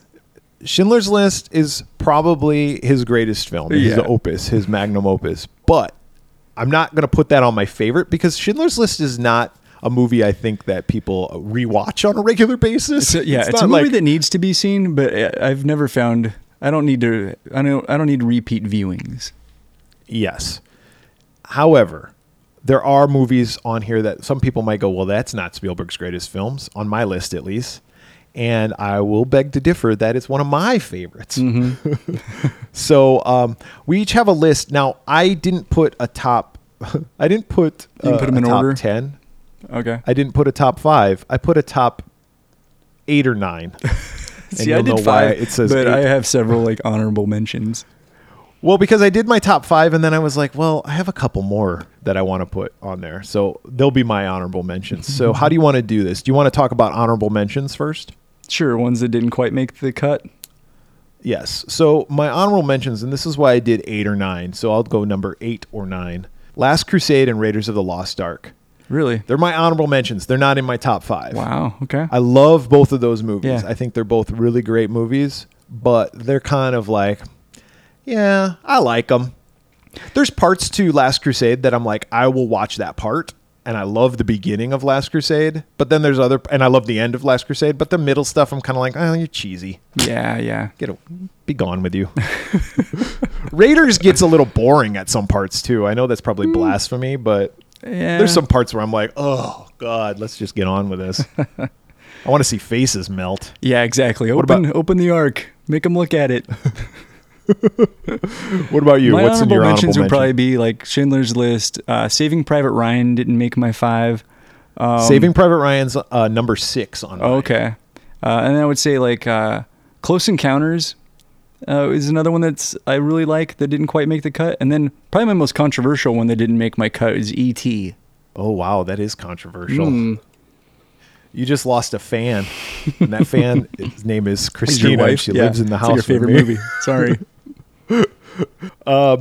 Well, neither of those are in my honorable mentions, but Saving Private Ryan was, and West Side Story. Oh, yeah, that was good. Have you seen? Yeah, I enjoyed it. That movie was awesome. Like, I like the original, but the new one was fucking fabulous. Yeah, I liked it. I thought he did such a great job with that, and actually used people of the right ethnicity to play the right parts. Well done. But anyway, did you put these in order then? Kinda, but for me, like my number 5 is a clear number 5. 4 through 1, they're all interchangeable. I love all of them. All right, so give me your number 5. So my 5, and what's funny is after I wrote it down, I turned on the TV today and it had just started, and I watched the entire movie right before we started recording, and that is Minority Report. I love that movie. Really? Yes. The movie's a blast. It's good. I will tell you this. Minority Report's good. You know what else is good? War of the Worlds. Yeah. Did that make your list? It didn't, but it's a good movie. It is a good movie. Both Tom Cruise movies. Neither one of them are on my list. My number 5 is probably controversial as well, only because I don't think a lot of people think about this movie when they think Steven Spielberg. Oh, but can I it's guess? Fucking awesome. Yes. Empire of the Sun? No. Okay. The Color Purple. Oh, yeah. Yeah. Have you seen that one? It's great. Yes. It's been a long time. Yeah.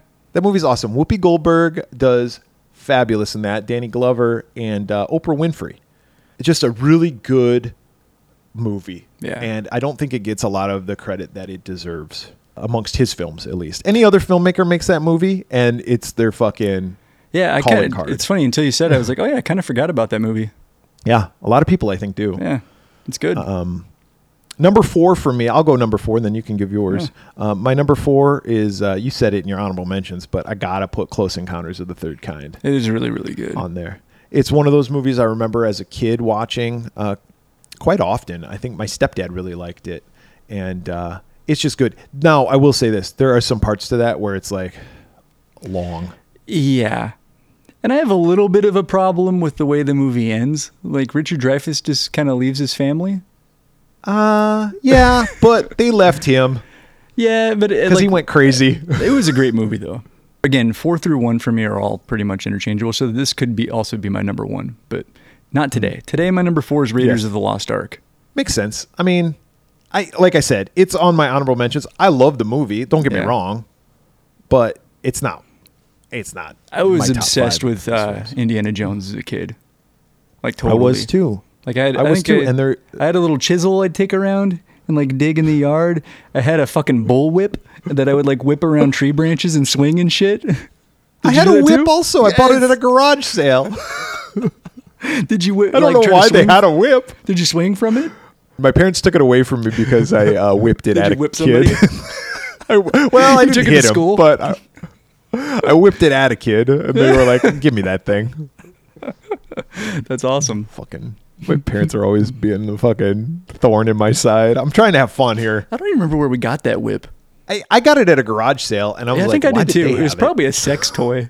It probably wasn't even like a bullwhip. My parents probably took it away from me because they wanted to use it. Yeah, fucking like, pervs. I could put this to good use. Yep. Put the end of it up my pee hole. Call me Indy.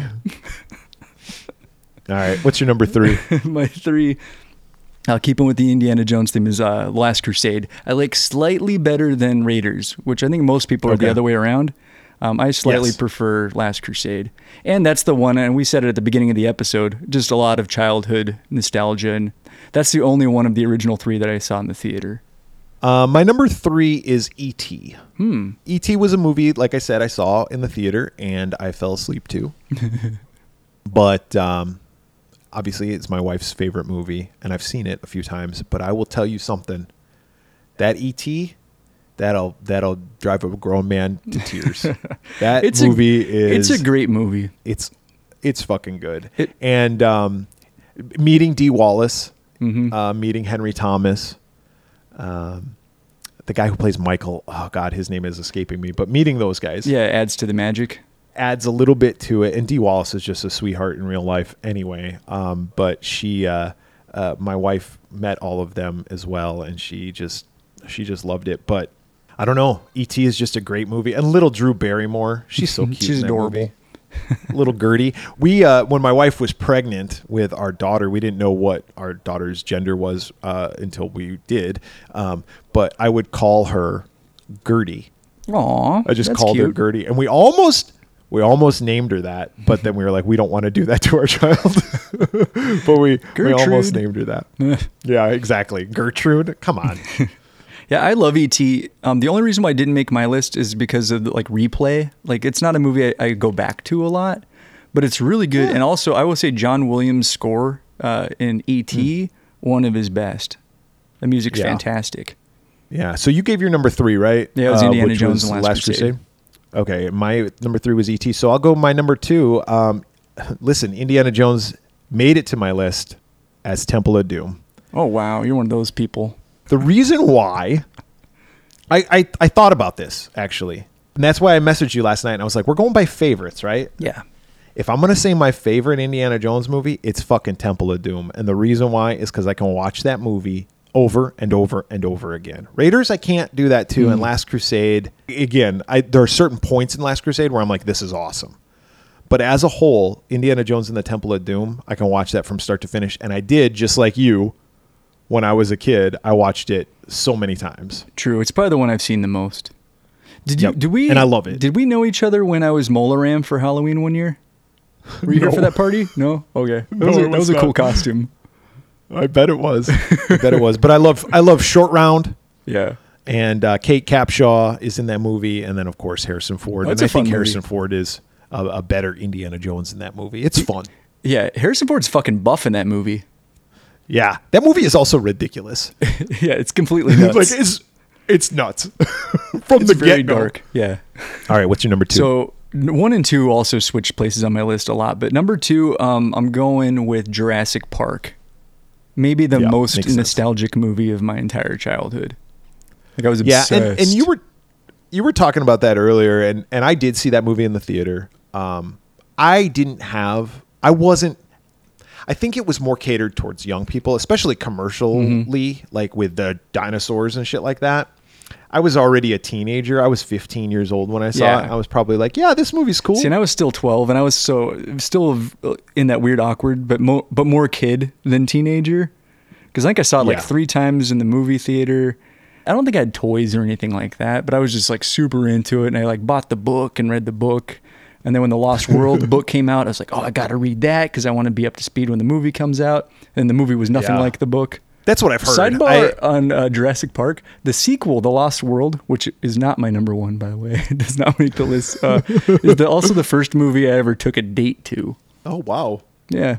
I didn't have my driver's license, though, so I think my parents had to drive us. I saw 4 of the 6 now Jurassic Park movies. I saw 4 of them in the theater. I saw the first 3 in the theater, and I saw Jurassic World, the first new one, I guess, in the theater. I haven't seen the 5th one, and then the 6th one just came out. My wife and daughter just went to it the other night. Oh, nice.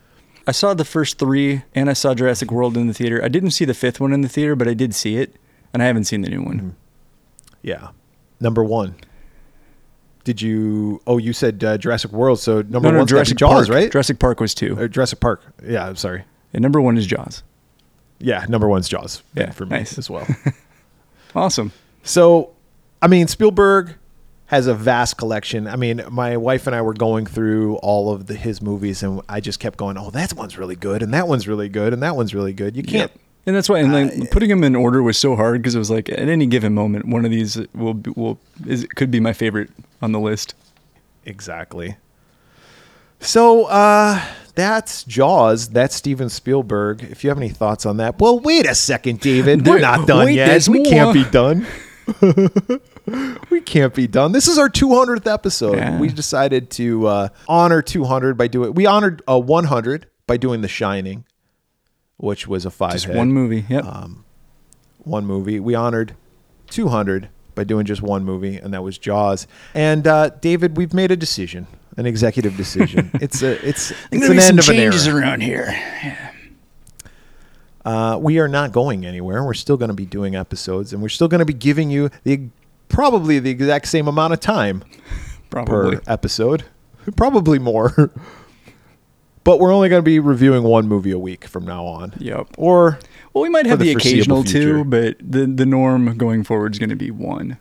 Yeah, and that was discussed by David and myself only because, got to be honest with you guys, it's really hard to watch 6 movies.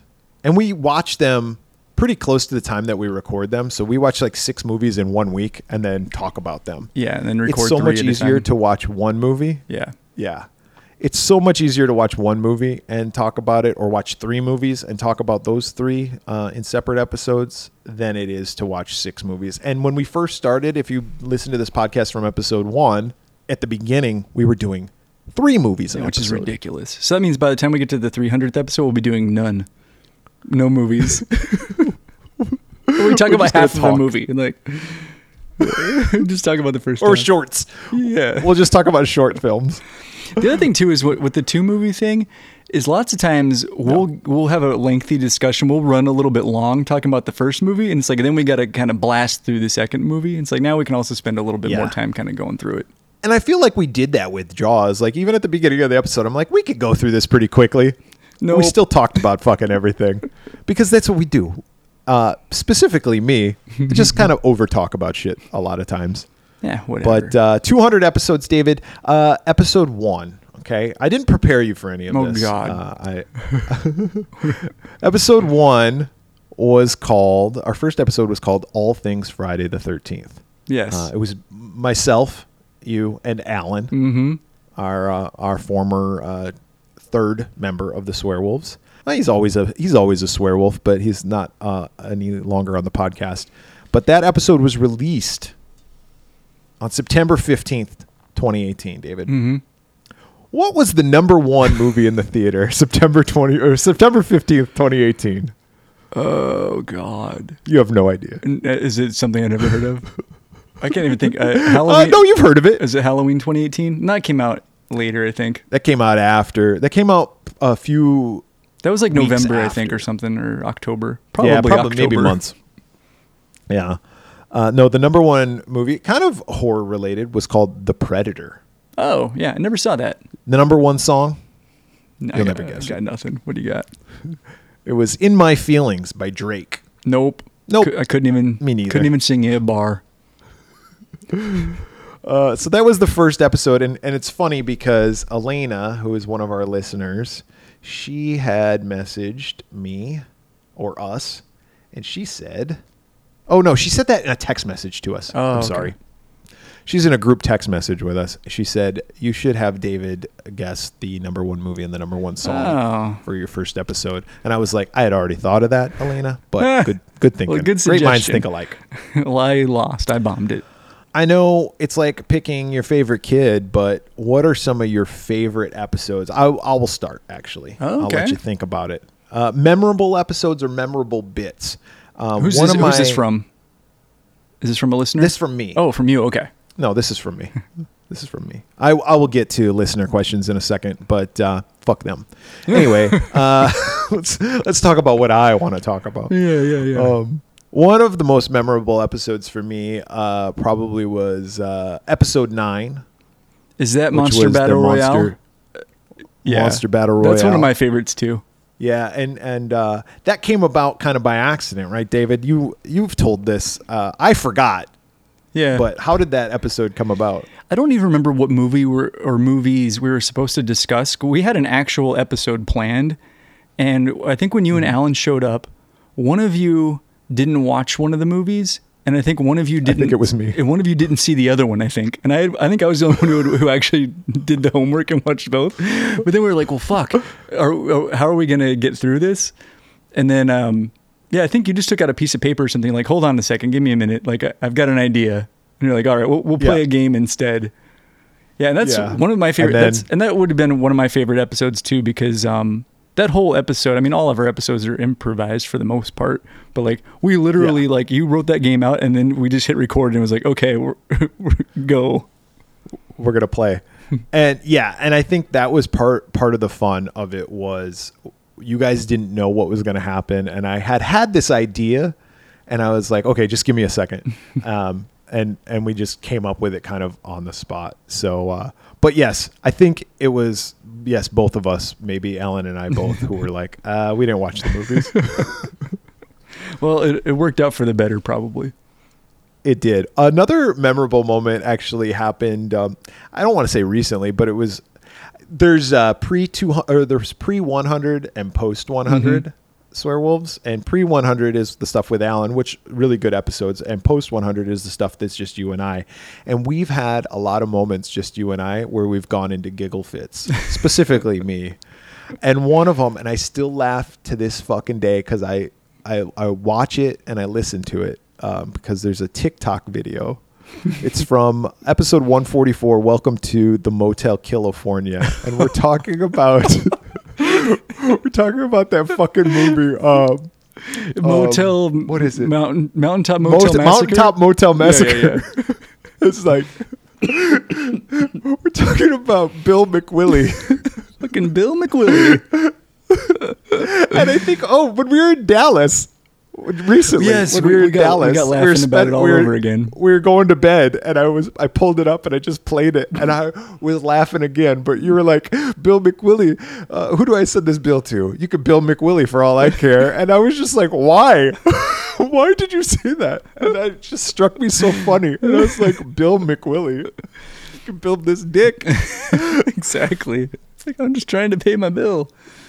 So those moments are the ones because they're genuine. Yeah. Like, not that anything is disingenuous, but like when I say to you or you say to me before we start recording, it's like, oh, I want to talk about this.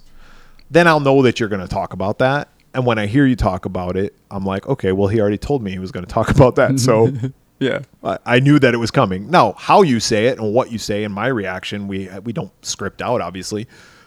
If we did, we're really poor writers. We're really bad at it. But the stuff that gets me is the stuff that just happens and we just start laughing. Just the random nonsense. Where it's like, if you had told me before recording this, hey, we're going to talk about, Bill McWillie or Swedish pop songs or whatever. Like, oh, weird. Yeah, it would be as funny. Shit-eating dwarves. That's another one. Yeah, that's another one. There you go. The Gremlins. Ghoulies episode, right? Yeah.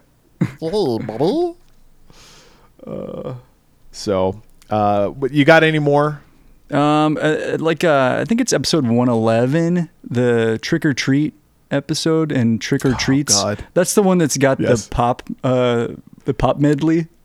Like where we talked about ABBA, Ace of Base. Yeah, different songs. And I remember just laughing about all those songs. And then, you're talking about doing a medley. And then I snuck it in the outtakes. Fucking did I it? actually did it.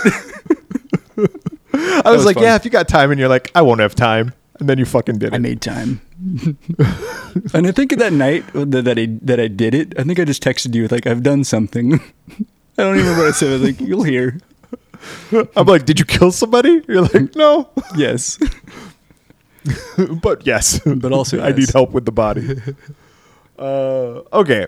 Why don't we, I have a game to play, but we can go to a couple of questions here. Eric Witt, 03. Eric. Yeah. From, you know that guy? North Carolina? North Carolina. Yeah. He commented, he said, welcome to the Swearwolves 200th episode, the episode that asked the Swearwolves questions. I'm Eric, you're Brett, and David. David! Hope you're staying hydrated, my friend. And Brett, welcome to the East Coast. I wanted to say congratulations on 200 episodes. I'm a longtime listener from North Carolina. I found the Swearwolves searching through Apple Podcasts one day randomly, and y'all had just released episode 10.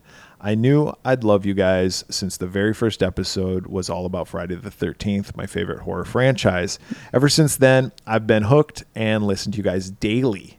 Wow. This fucker listens to us. No offense, Eric, but this fucker listens to us daily. That's awesome. Thanks, man. I have an hour drive to and from work, and y'all make the drive much more entertaining. I am currently on my, ready for this? 4th playthrough of every episode. Wow. And he says he thinks he's currently on episode 141 again, which episode 144 is Welcome to Motel California, so you'll get to listen to that part. Bill McWillie soon. Bill McWillie. You'll get to Bill McWillie for all I care. I feel like I've known you guys all my life, even though we've never met. Anyways, I just wanted to say thank you guys for all you do, and I hope y'all keep the podcast going for a very long time, like at least till episode 5,000. Oh, man. We'll be so old. Oh, fuck. I asked several questions in episode 100, so and he also sent us pizza, I believe. Oh, yeah. So I'll keep it short and sweet this time. My question is for you guys. Can we get a shaka? Shaka! He feels like it's been a long time since we have had one. Y'all are awesome. And then he hashtagged it with a bunch of hashtags. Swearwolves #1 fan, taint to tip. That's a good one. It just makes sense. Alan loves Linnea. Hashtag Brett can't whistle. Hashtag David loves rubbing cotton balls together. That goes deep. The taint to tip. That's a good one. Yeah. That's a deep cut. That's a deep cut. Yeah, so I got a shocker there for you, There Eric. you go. And I'm staying hydrated. I'm drinking water right now. Yep. Shocker. That goes back to the beginning times. Yeah, that was early. Shocker. So do you got a voicemail that we can hear? Oh, sure. This first one is from a longtime listener, Christy. Hey, guys. It's Christy from Georgia. Longtime listener, biggest fan. I don't have a question. I just wanted to say that I still enjoy the podcast very much. You guys are hilarious, and the episodes are really done well, so bravo. Okay, actually, I do have a question. Will you guys ever come to a con in Georgia? Because I want to meet you. Anyway, keep up the good work. I'm making that cheesy heart sign for you with my hands. In fact, not really. I only have one hand free. Can you tell Alan I said hello, please? Bye. Yeah, thank you, Christy. Georgia, we would love to go to Atlanta. Days of the Dead does a show there. And I was actually looking, they have one coming up, I think, in January of 2023. So, pending lineup, I'm open to it. And because I think the week before that, I got to check, but I think I might be in New Orleans the week before. Or well, now, either place, they'll talk like this for you, David. Like frogs. We listen down here in Georgia. I don't know how they do it in Louisiana, but down here in Georgia, I don't know if Brett is welcome down in these parts with the way he talks. But yeah, we would love to go to a show. Like, at least I would. You want to go? Yeah, we've talked about going to Georgia a few times, and specifically because I know that a lot of the Friday the 13th Part 6 people actually go there. That makes because sense. that's where they filmed Part 6. And there's also some, well, when they were filming Walking Dead, they were, I think they did some Walking Dead cons, did. but we have a bad taste in our mouth about that. Fucking Walking Dead convention. Yeah, that was a shit show. That con we got screwed out of. Never got our money back. Yeah. Ugh. Never got our money back. Fuck them. Yeah. Yes. Perhaps Thank we'll you. We will tell Alan. We will tell Alan you said hi. Thank you for being a listener. And I cheated a little bit. I saw this message last night. I actually texted Alan. Last night I was watching The Good, the Bad, and the Ugly, and I was thinking of Alan because I know he loves that movie. So I texted him, like, all right, 3 things. One, I'm watching The Good, the Bad, and the Ugly right now. 2, Brett and I are going to Pittsburgh, and we're going to meet Carpenter next month. Do you want us to take anything with us to get signed? 3, Christy says hi from Georgia, and he says hello back. And does he want us to bring his They Live? He said he's good. He's like, nah, I don't think I have anything. It's like, all right, man. Take your fucker. They Live, 1 sheet. But no, he said he's good. Just give it to me. Exactly.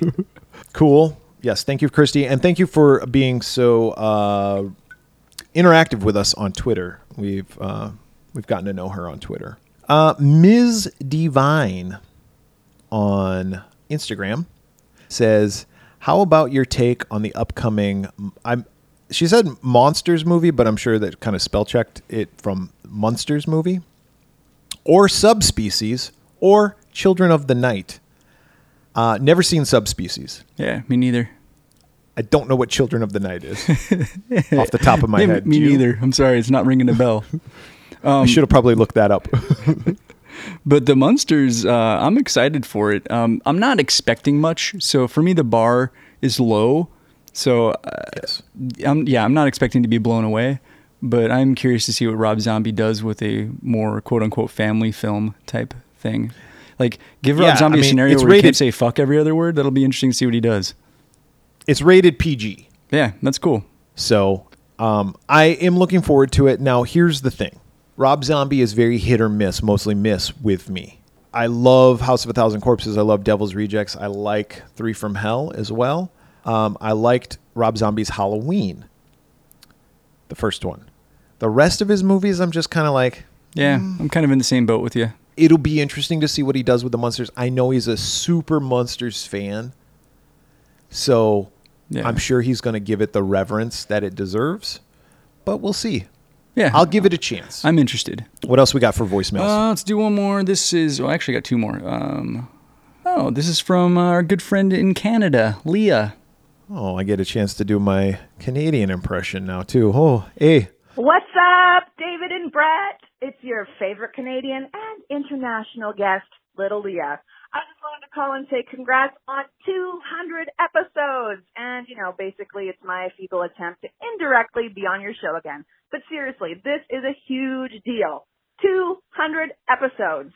You're constantly having the best time ever together, singing, laughing, and pretty much doing some of the worst accents ever known to man. And even though it's just the 2 of you, I've really always loved how inclusive you make it feel for your listeners. But I do have a question. 200 episodes. You haven't killed each other yet, but have you ever had to hide a body together? If not, and we go down the rabbit hole of what-if scenarios, from watching all of the horror movies you've watched together, how would you do it? And side note, hi FBI, we're totally just having fun and kidding around. Anyways, again, congratulations. I adore the shit out of both of you and what you do, and I give you infinity Pamela Voorhees heads. Keep up all the fantastic work, kids. Aw, thanks, Leah. Yeah. No. Yes. No, we have not had to hide a body together. Not at all. Never. I don't know how I would do it, to be honest with you, because this day and age, it's hard to get away with anything because there's cameras everywhere. You can't get away with murder. And they track, like, you'd have to buy all the equipment, or like if you were like going to dissolve somebody or something, you'd have to have all that shit like way in advance. Like you'd have to be really doing the long con. Yeah. In case they check like your records. And it would have to be someone that you didn't know. Yeah. But even then, with cameras everywhere, like they can track like where you've been driving. Like it's... Yeah. I was talking to my family recently about John Wayne Gacy, because apparently that's what families talk about. I was like, this day and age, I feel like something like that couldn't happen just because of like the way technology works. And I think it's harder to get away with shit in a good way. Yeah, but just to be clear, but then, in a good way. But then, yes, no, exactly. But then you always hear about somebody who's like a fucking serial killer. David, like serial killers still happen. So people still get away with it. It's harder. it might be harder to get away with it and never get caught, but you're going to get caught. Even fucking John Gacy got caught. Fucking the only one the prolific one who never got caught was Zodiac. And that's probably just because that fucker croaked. Exactly. He probably got caught for something else and he was in jail. jail. In prison. But and the only one who could have gotten away with it, but listen, serial killers are a fucking obviously they're nuts. But, yeah, but like BTK, he got away with it. And then he was like, I still want it. And like 10 years later started messaging. That's right. He fucked up when he started sending letters again. Cops. Yep. Yeah, but he started doing it over the internet. And they're like, dude, we have your fucking... You got your IP address. Whatever that's... Yeah. IP address, yeah. Dumbass. He's like, oh, fuck. That's a thing? What? They're like, also, you watch a lot of porn. He's like, yeah, I do. Yeah, and they're I like... do. Good on you. Thanks for some tips. But thank you, Leah, for messaging us, and thank you for all the kind words and for the help on our new logo or our album cover. We'll just our album art. Yeah. She did that for us. So, and she is our favorite Canadian listener. Elena did have a question here. Actually, she says, "Would you ever consider covering a horror series?" Such as Stranger Things, in parts perhaps. I know it's more of a commitment, but in the intro it does say all things horror. That's true. Also, why haven't you done 1408 yet? That's my main question. Honestly, though, you both make my Mondays just a bit better, and I love you both for that. Keep on being awesome, and Brett, snake it to the limit. And she put a turd icon. Snake it to the limit. I get snake that reference. It to the limit. One more time. Snake it. Oh, by the way, little update on that. The guy came over with the camera. Oh, yeah, the pervert with the poop camera, with the poop fetish. Yeah, the pervert with the poop camera. One of the nicest guys ever, by the way. No one would suspect him of being a deviant. And guess what? The pipes were clean. Oh, fantastic. Everything is good. That's great. Everything is good in the world. It's good to hear. It is good to hear. Yes. Okay. So this is something we have discussed in the past, talking about TV shows, series. We've talked about doing a Twilight Zone kind of series, like where we go through all the different ones. There was Friday the 13th, the series, which I don't think David ever watched. Nope. But we've talked about doing that. Tales from the Crypt. Yeah. Tales from the Crypt. We would love to do that. However, there's not enough hours in the day right now. And when we've talked about doing this, we've talked, if we did it, it would be like a Patreon thing. So like people would pay for it and we would release it on a weekly basis. It could be something, if we had enough interest, if somebody was like, hey, let's sign a petition and we'll get all these people to sign a petition and you'll have at least this many listeners paying this amount of money for a weekly or monthly for a weekly episode of the extra episode of the Swearwolves, we would. Right now, we do this all for free. Actually, we do it at a deficit because we pay for everything. Free. We pay not free for us. We pay for all the equipment. We pay for the hosting website. Yeah, all that stuff. The hosting. It all costs money. All that shit. Yeah, it all costs money, and we don't get dime one from it. The T-shirts that we've sold in the past, we've put that back into the podcast, but it hasn't been a lot of money. No, but thank you for buying them. Buy more. Yeah, thank you for buying them. Buy more. I don't care. Or don't. We do this for free. We do this because as friends, we love talking to each other. And that's kind of part of the charm of this is like we enjoy each other's company. And I think that comes through in the podcast. But we also enjoy talking to the people that listen to this. Yeah. So even though you're not talking back to us or we can't hear you at least, you're probably saying, God, Brett, shut the fuck up. You're an idiot. God damn it. Yeah, another thing too is like if we did a TV series, maybe we do like an episode where we watched, 3 or 4 episodes of Tales from the Crypt or something like that could work. But as far as like doing like a whole series breakdown, yeah, that'd be hard to pull off. And it would also turn off people that maybe aren't into that show. That's true. And that's why I said it would be a Patreon type of thing. Yeah. A good example would be American Horror Story. Yeah. Every week after that show airs, you could download the Swearwolves take on it. Yeah, it makes sense to be more of an extra kind of thing. The problem is that David and I don't watch TV when it airs either. So like with American Horror Story, it might air on a Wednesday. We're not watching it on Wednesday. We might watch it on Saturday. David might watch it on Sunday because we got shit going on. True. But it's a good idea. Yeah. And again, if Patreon dictates it, we would do it. There you go. Or if we started getting paid to do the podcast, I'd do it. Yes. All right, you got one last voicemail, and then voicemail. we'll get to my game, and then we'll be done with this shit. All right. This is from our good friend Jersey Mike. Hey, this is Jersey Mike. I just wanted to see if you guys had ever heard of Deadly Friend. And could you do Death Spa? Love you. Fucking. Oh, Mike. Fucking Jersey Mike. Death Spa. He's obsessed. He's a man obsessed. Here's what happened with that. I don't know if I explained this on the podcast. Jersey Mike would text message David and I. Yeah, we talked about this, I think. And just did we? beat us And over the head Deadly with Friend? a Deadly Friend. Till we finally did it, and I told him, you cannot suggest anything for the next 3 months. And he was like, okay. And he didn't, to his credit. And now it's been incessantly He had it probably Death marked on the Spa. calendar, like, this is the day I can start asking for Death Spa every day. Is he going through the alphabet? Is he like Deadly Friend, Death Spa? He's like, they already did Death Ship. Okay. He wouldn't know, though, because he always fucking asks us. He's like, have you ever done the movie The Gate? It's like, yes. This is probably a good time to remind our listeners, we have a website, theswearwolves.com, where we have like all of our episodes, but you can also go to a tab that has our movie reviews, and you can just look. It's in alphabetical order. You can just scroll and be like, oh, yes, they did do this movie. And you can see what we gave the movie. So and you they can be liked like, it. yeah, you can be like Jack Frost. Brett gave it a 2. David gave it a 2. That movie sucks. Why the fuck did these guys give it a 2? I don't know. Yeah, exactly. We make it real easy for you. But yes, Death Spa, maybe someday. But Jersey Mike, thank you, my friend. And we'll see you soon. I'll see you soon. David, Yes. have you ever heard of Doug Benson? No. He's a comedian.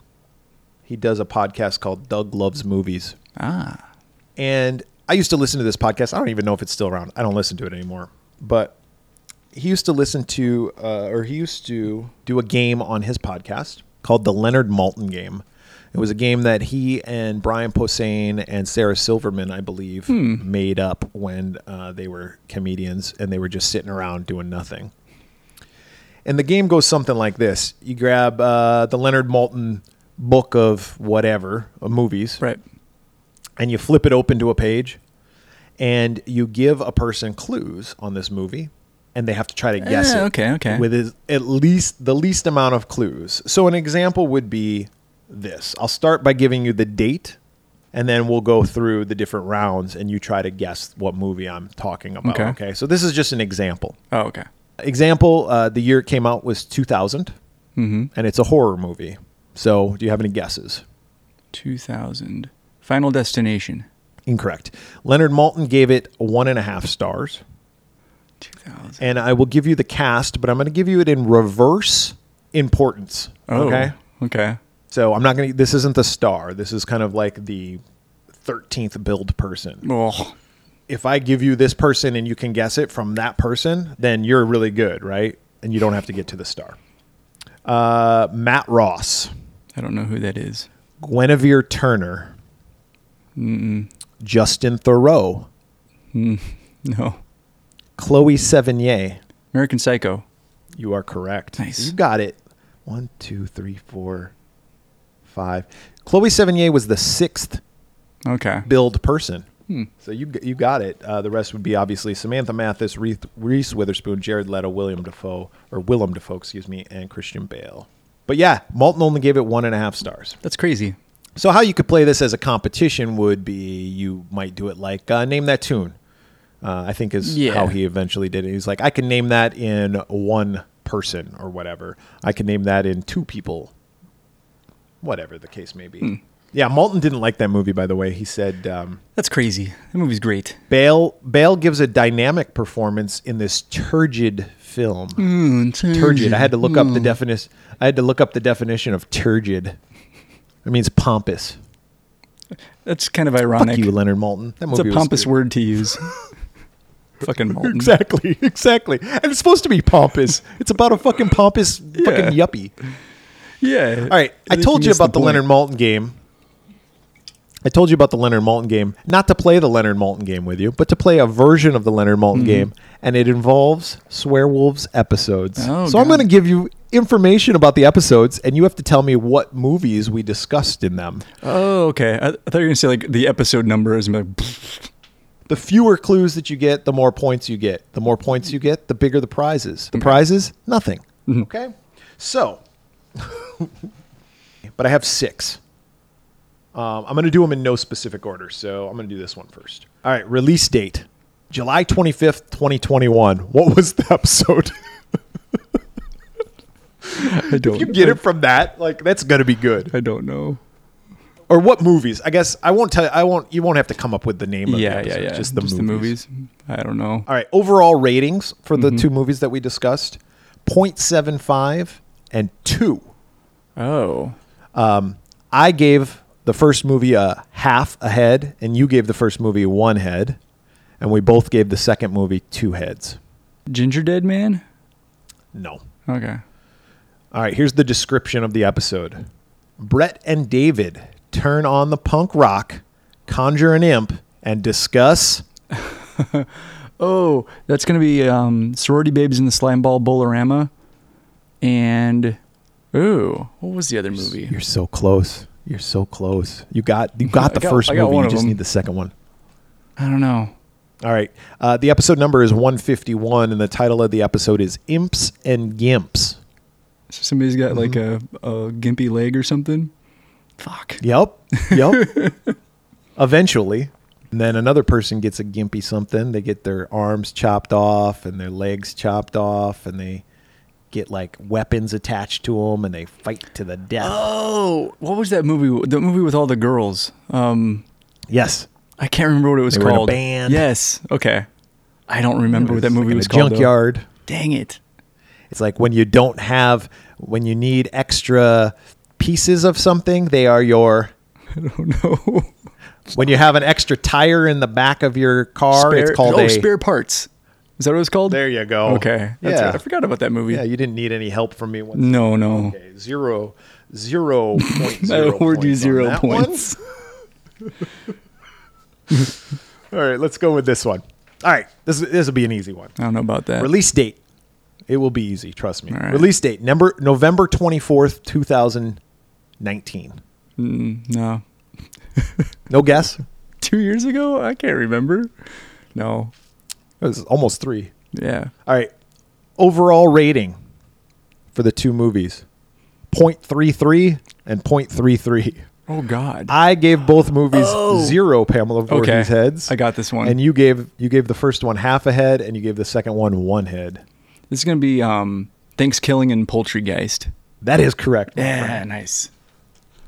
The description, the Swearwolves are incredibly thankful for all the great movies they've been blessed to watch for the podcast. This week's episode, however, serves as a reminder that really, really bad movies also exist. So hold your favorite horror films extra close this holiday as Brett, David, and Alan are forced to gobble up Poultrygeist and Thanksgiving.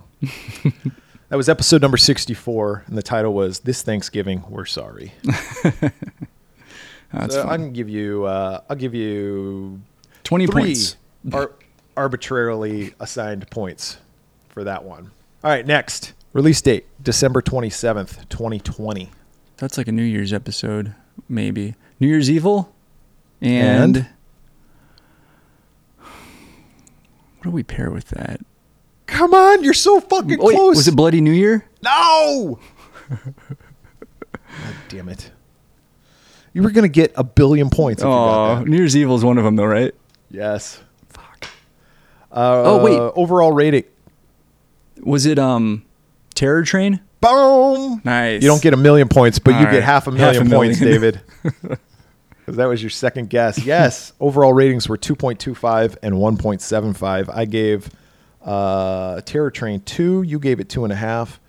And New Year's Evil, we gave 1.5 for me and 2 for you. New Year's Evil. Brett and David bid a much-deserved adios to 2020 by discussing 2 New Year's Eve-themed horror movies from 1980. Terror Train and New Year's Evil. Episode 121 title was Locomotives. Get it? I do. Yep. Little side note about the titles of these shows. David is usually the one who comes up with the titles because my titles are always like, my title would have been for that. How about we call it New Year's Terror Train. There you go. David's like, how about Locomotives? And I'm like, that's perfect. Go with it. Perfect. Release date. We only got about a dozen more of these. Oh, Jesus. No, we only got three. We got three more. We can do it. Release date, May 26, 2019.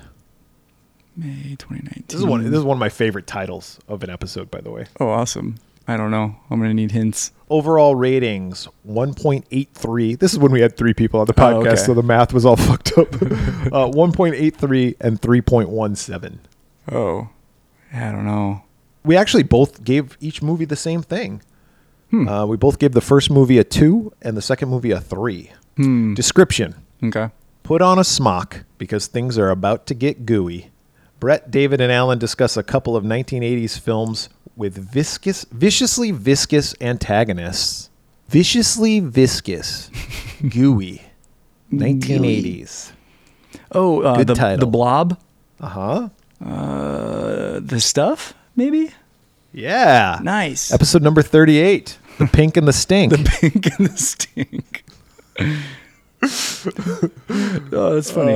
You get because the 15 Blob points. was pink and the Stuff was a shitty movie. I get it. Yeah. And because of a vagina and an asshole. Yes, of course. Of course, the obvious. We're so clever. Yeah, very highbrow. All right. Second to last one. Release date, September 12th, 2021. So that was recently. September, okay. I guess. Most recent. The most recent one. Overall ratings, 3.5 and 4.5. 3.5 and 4.5. Wow. You need the description? Yeah. Brett and David blast some punk music. We're always with the fucking punk music. Brett and David blast some punk music, pour themselves a cold pint, and discuss a pair of zombie-themed horror comedies. Okay, so this is going to be Shaun of the Dead and Return of the Living Dead. That's right. Episode number 158. You've got dead on you. Get it? Very clever again. You get 12.5 points for that. All right. Thanks. All right, last one. If you get this one, double the points. If you miss this one, you get 0 points. If I get it, someone will crawl up my pee hole and tickle me.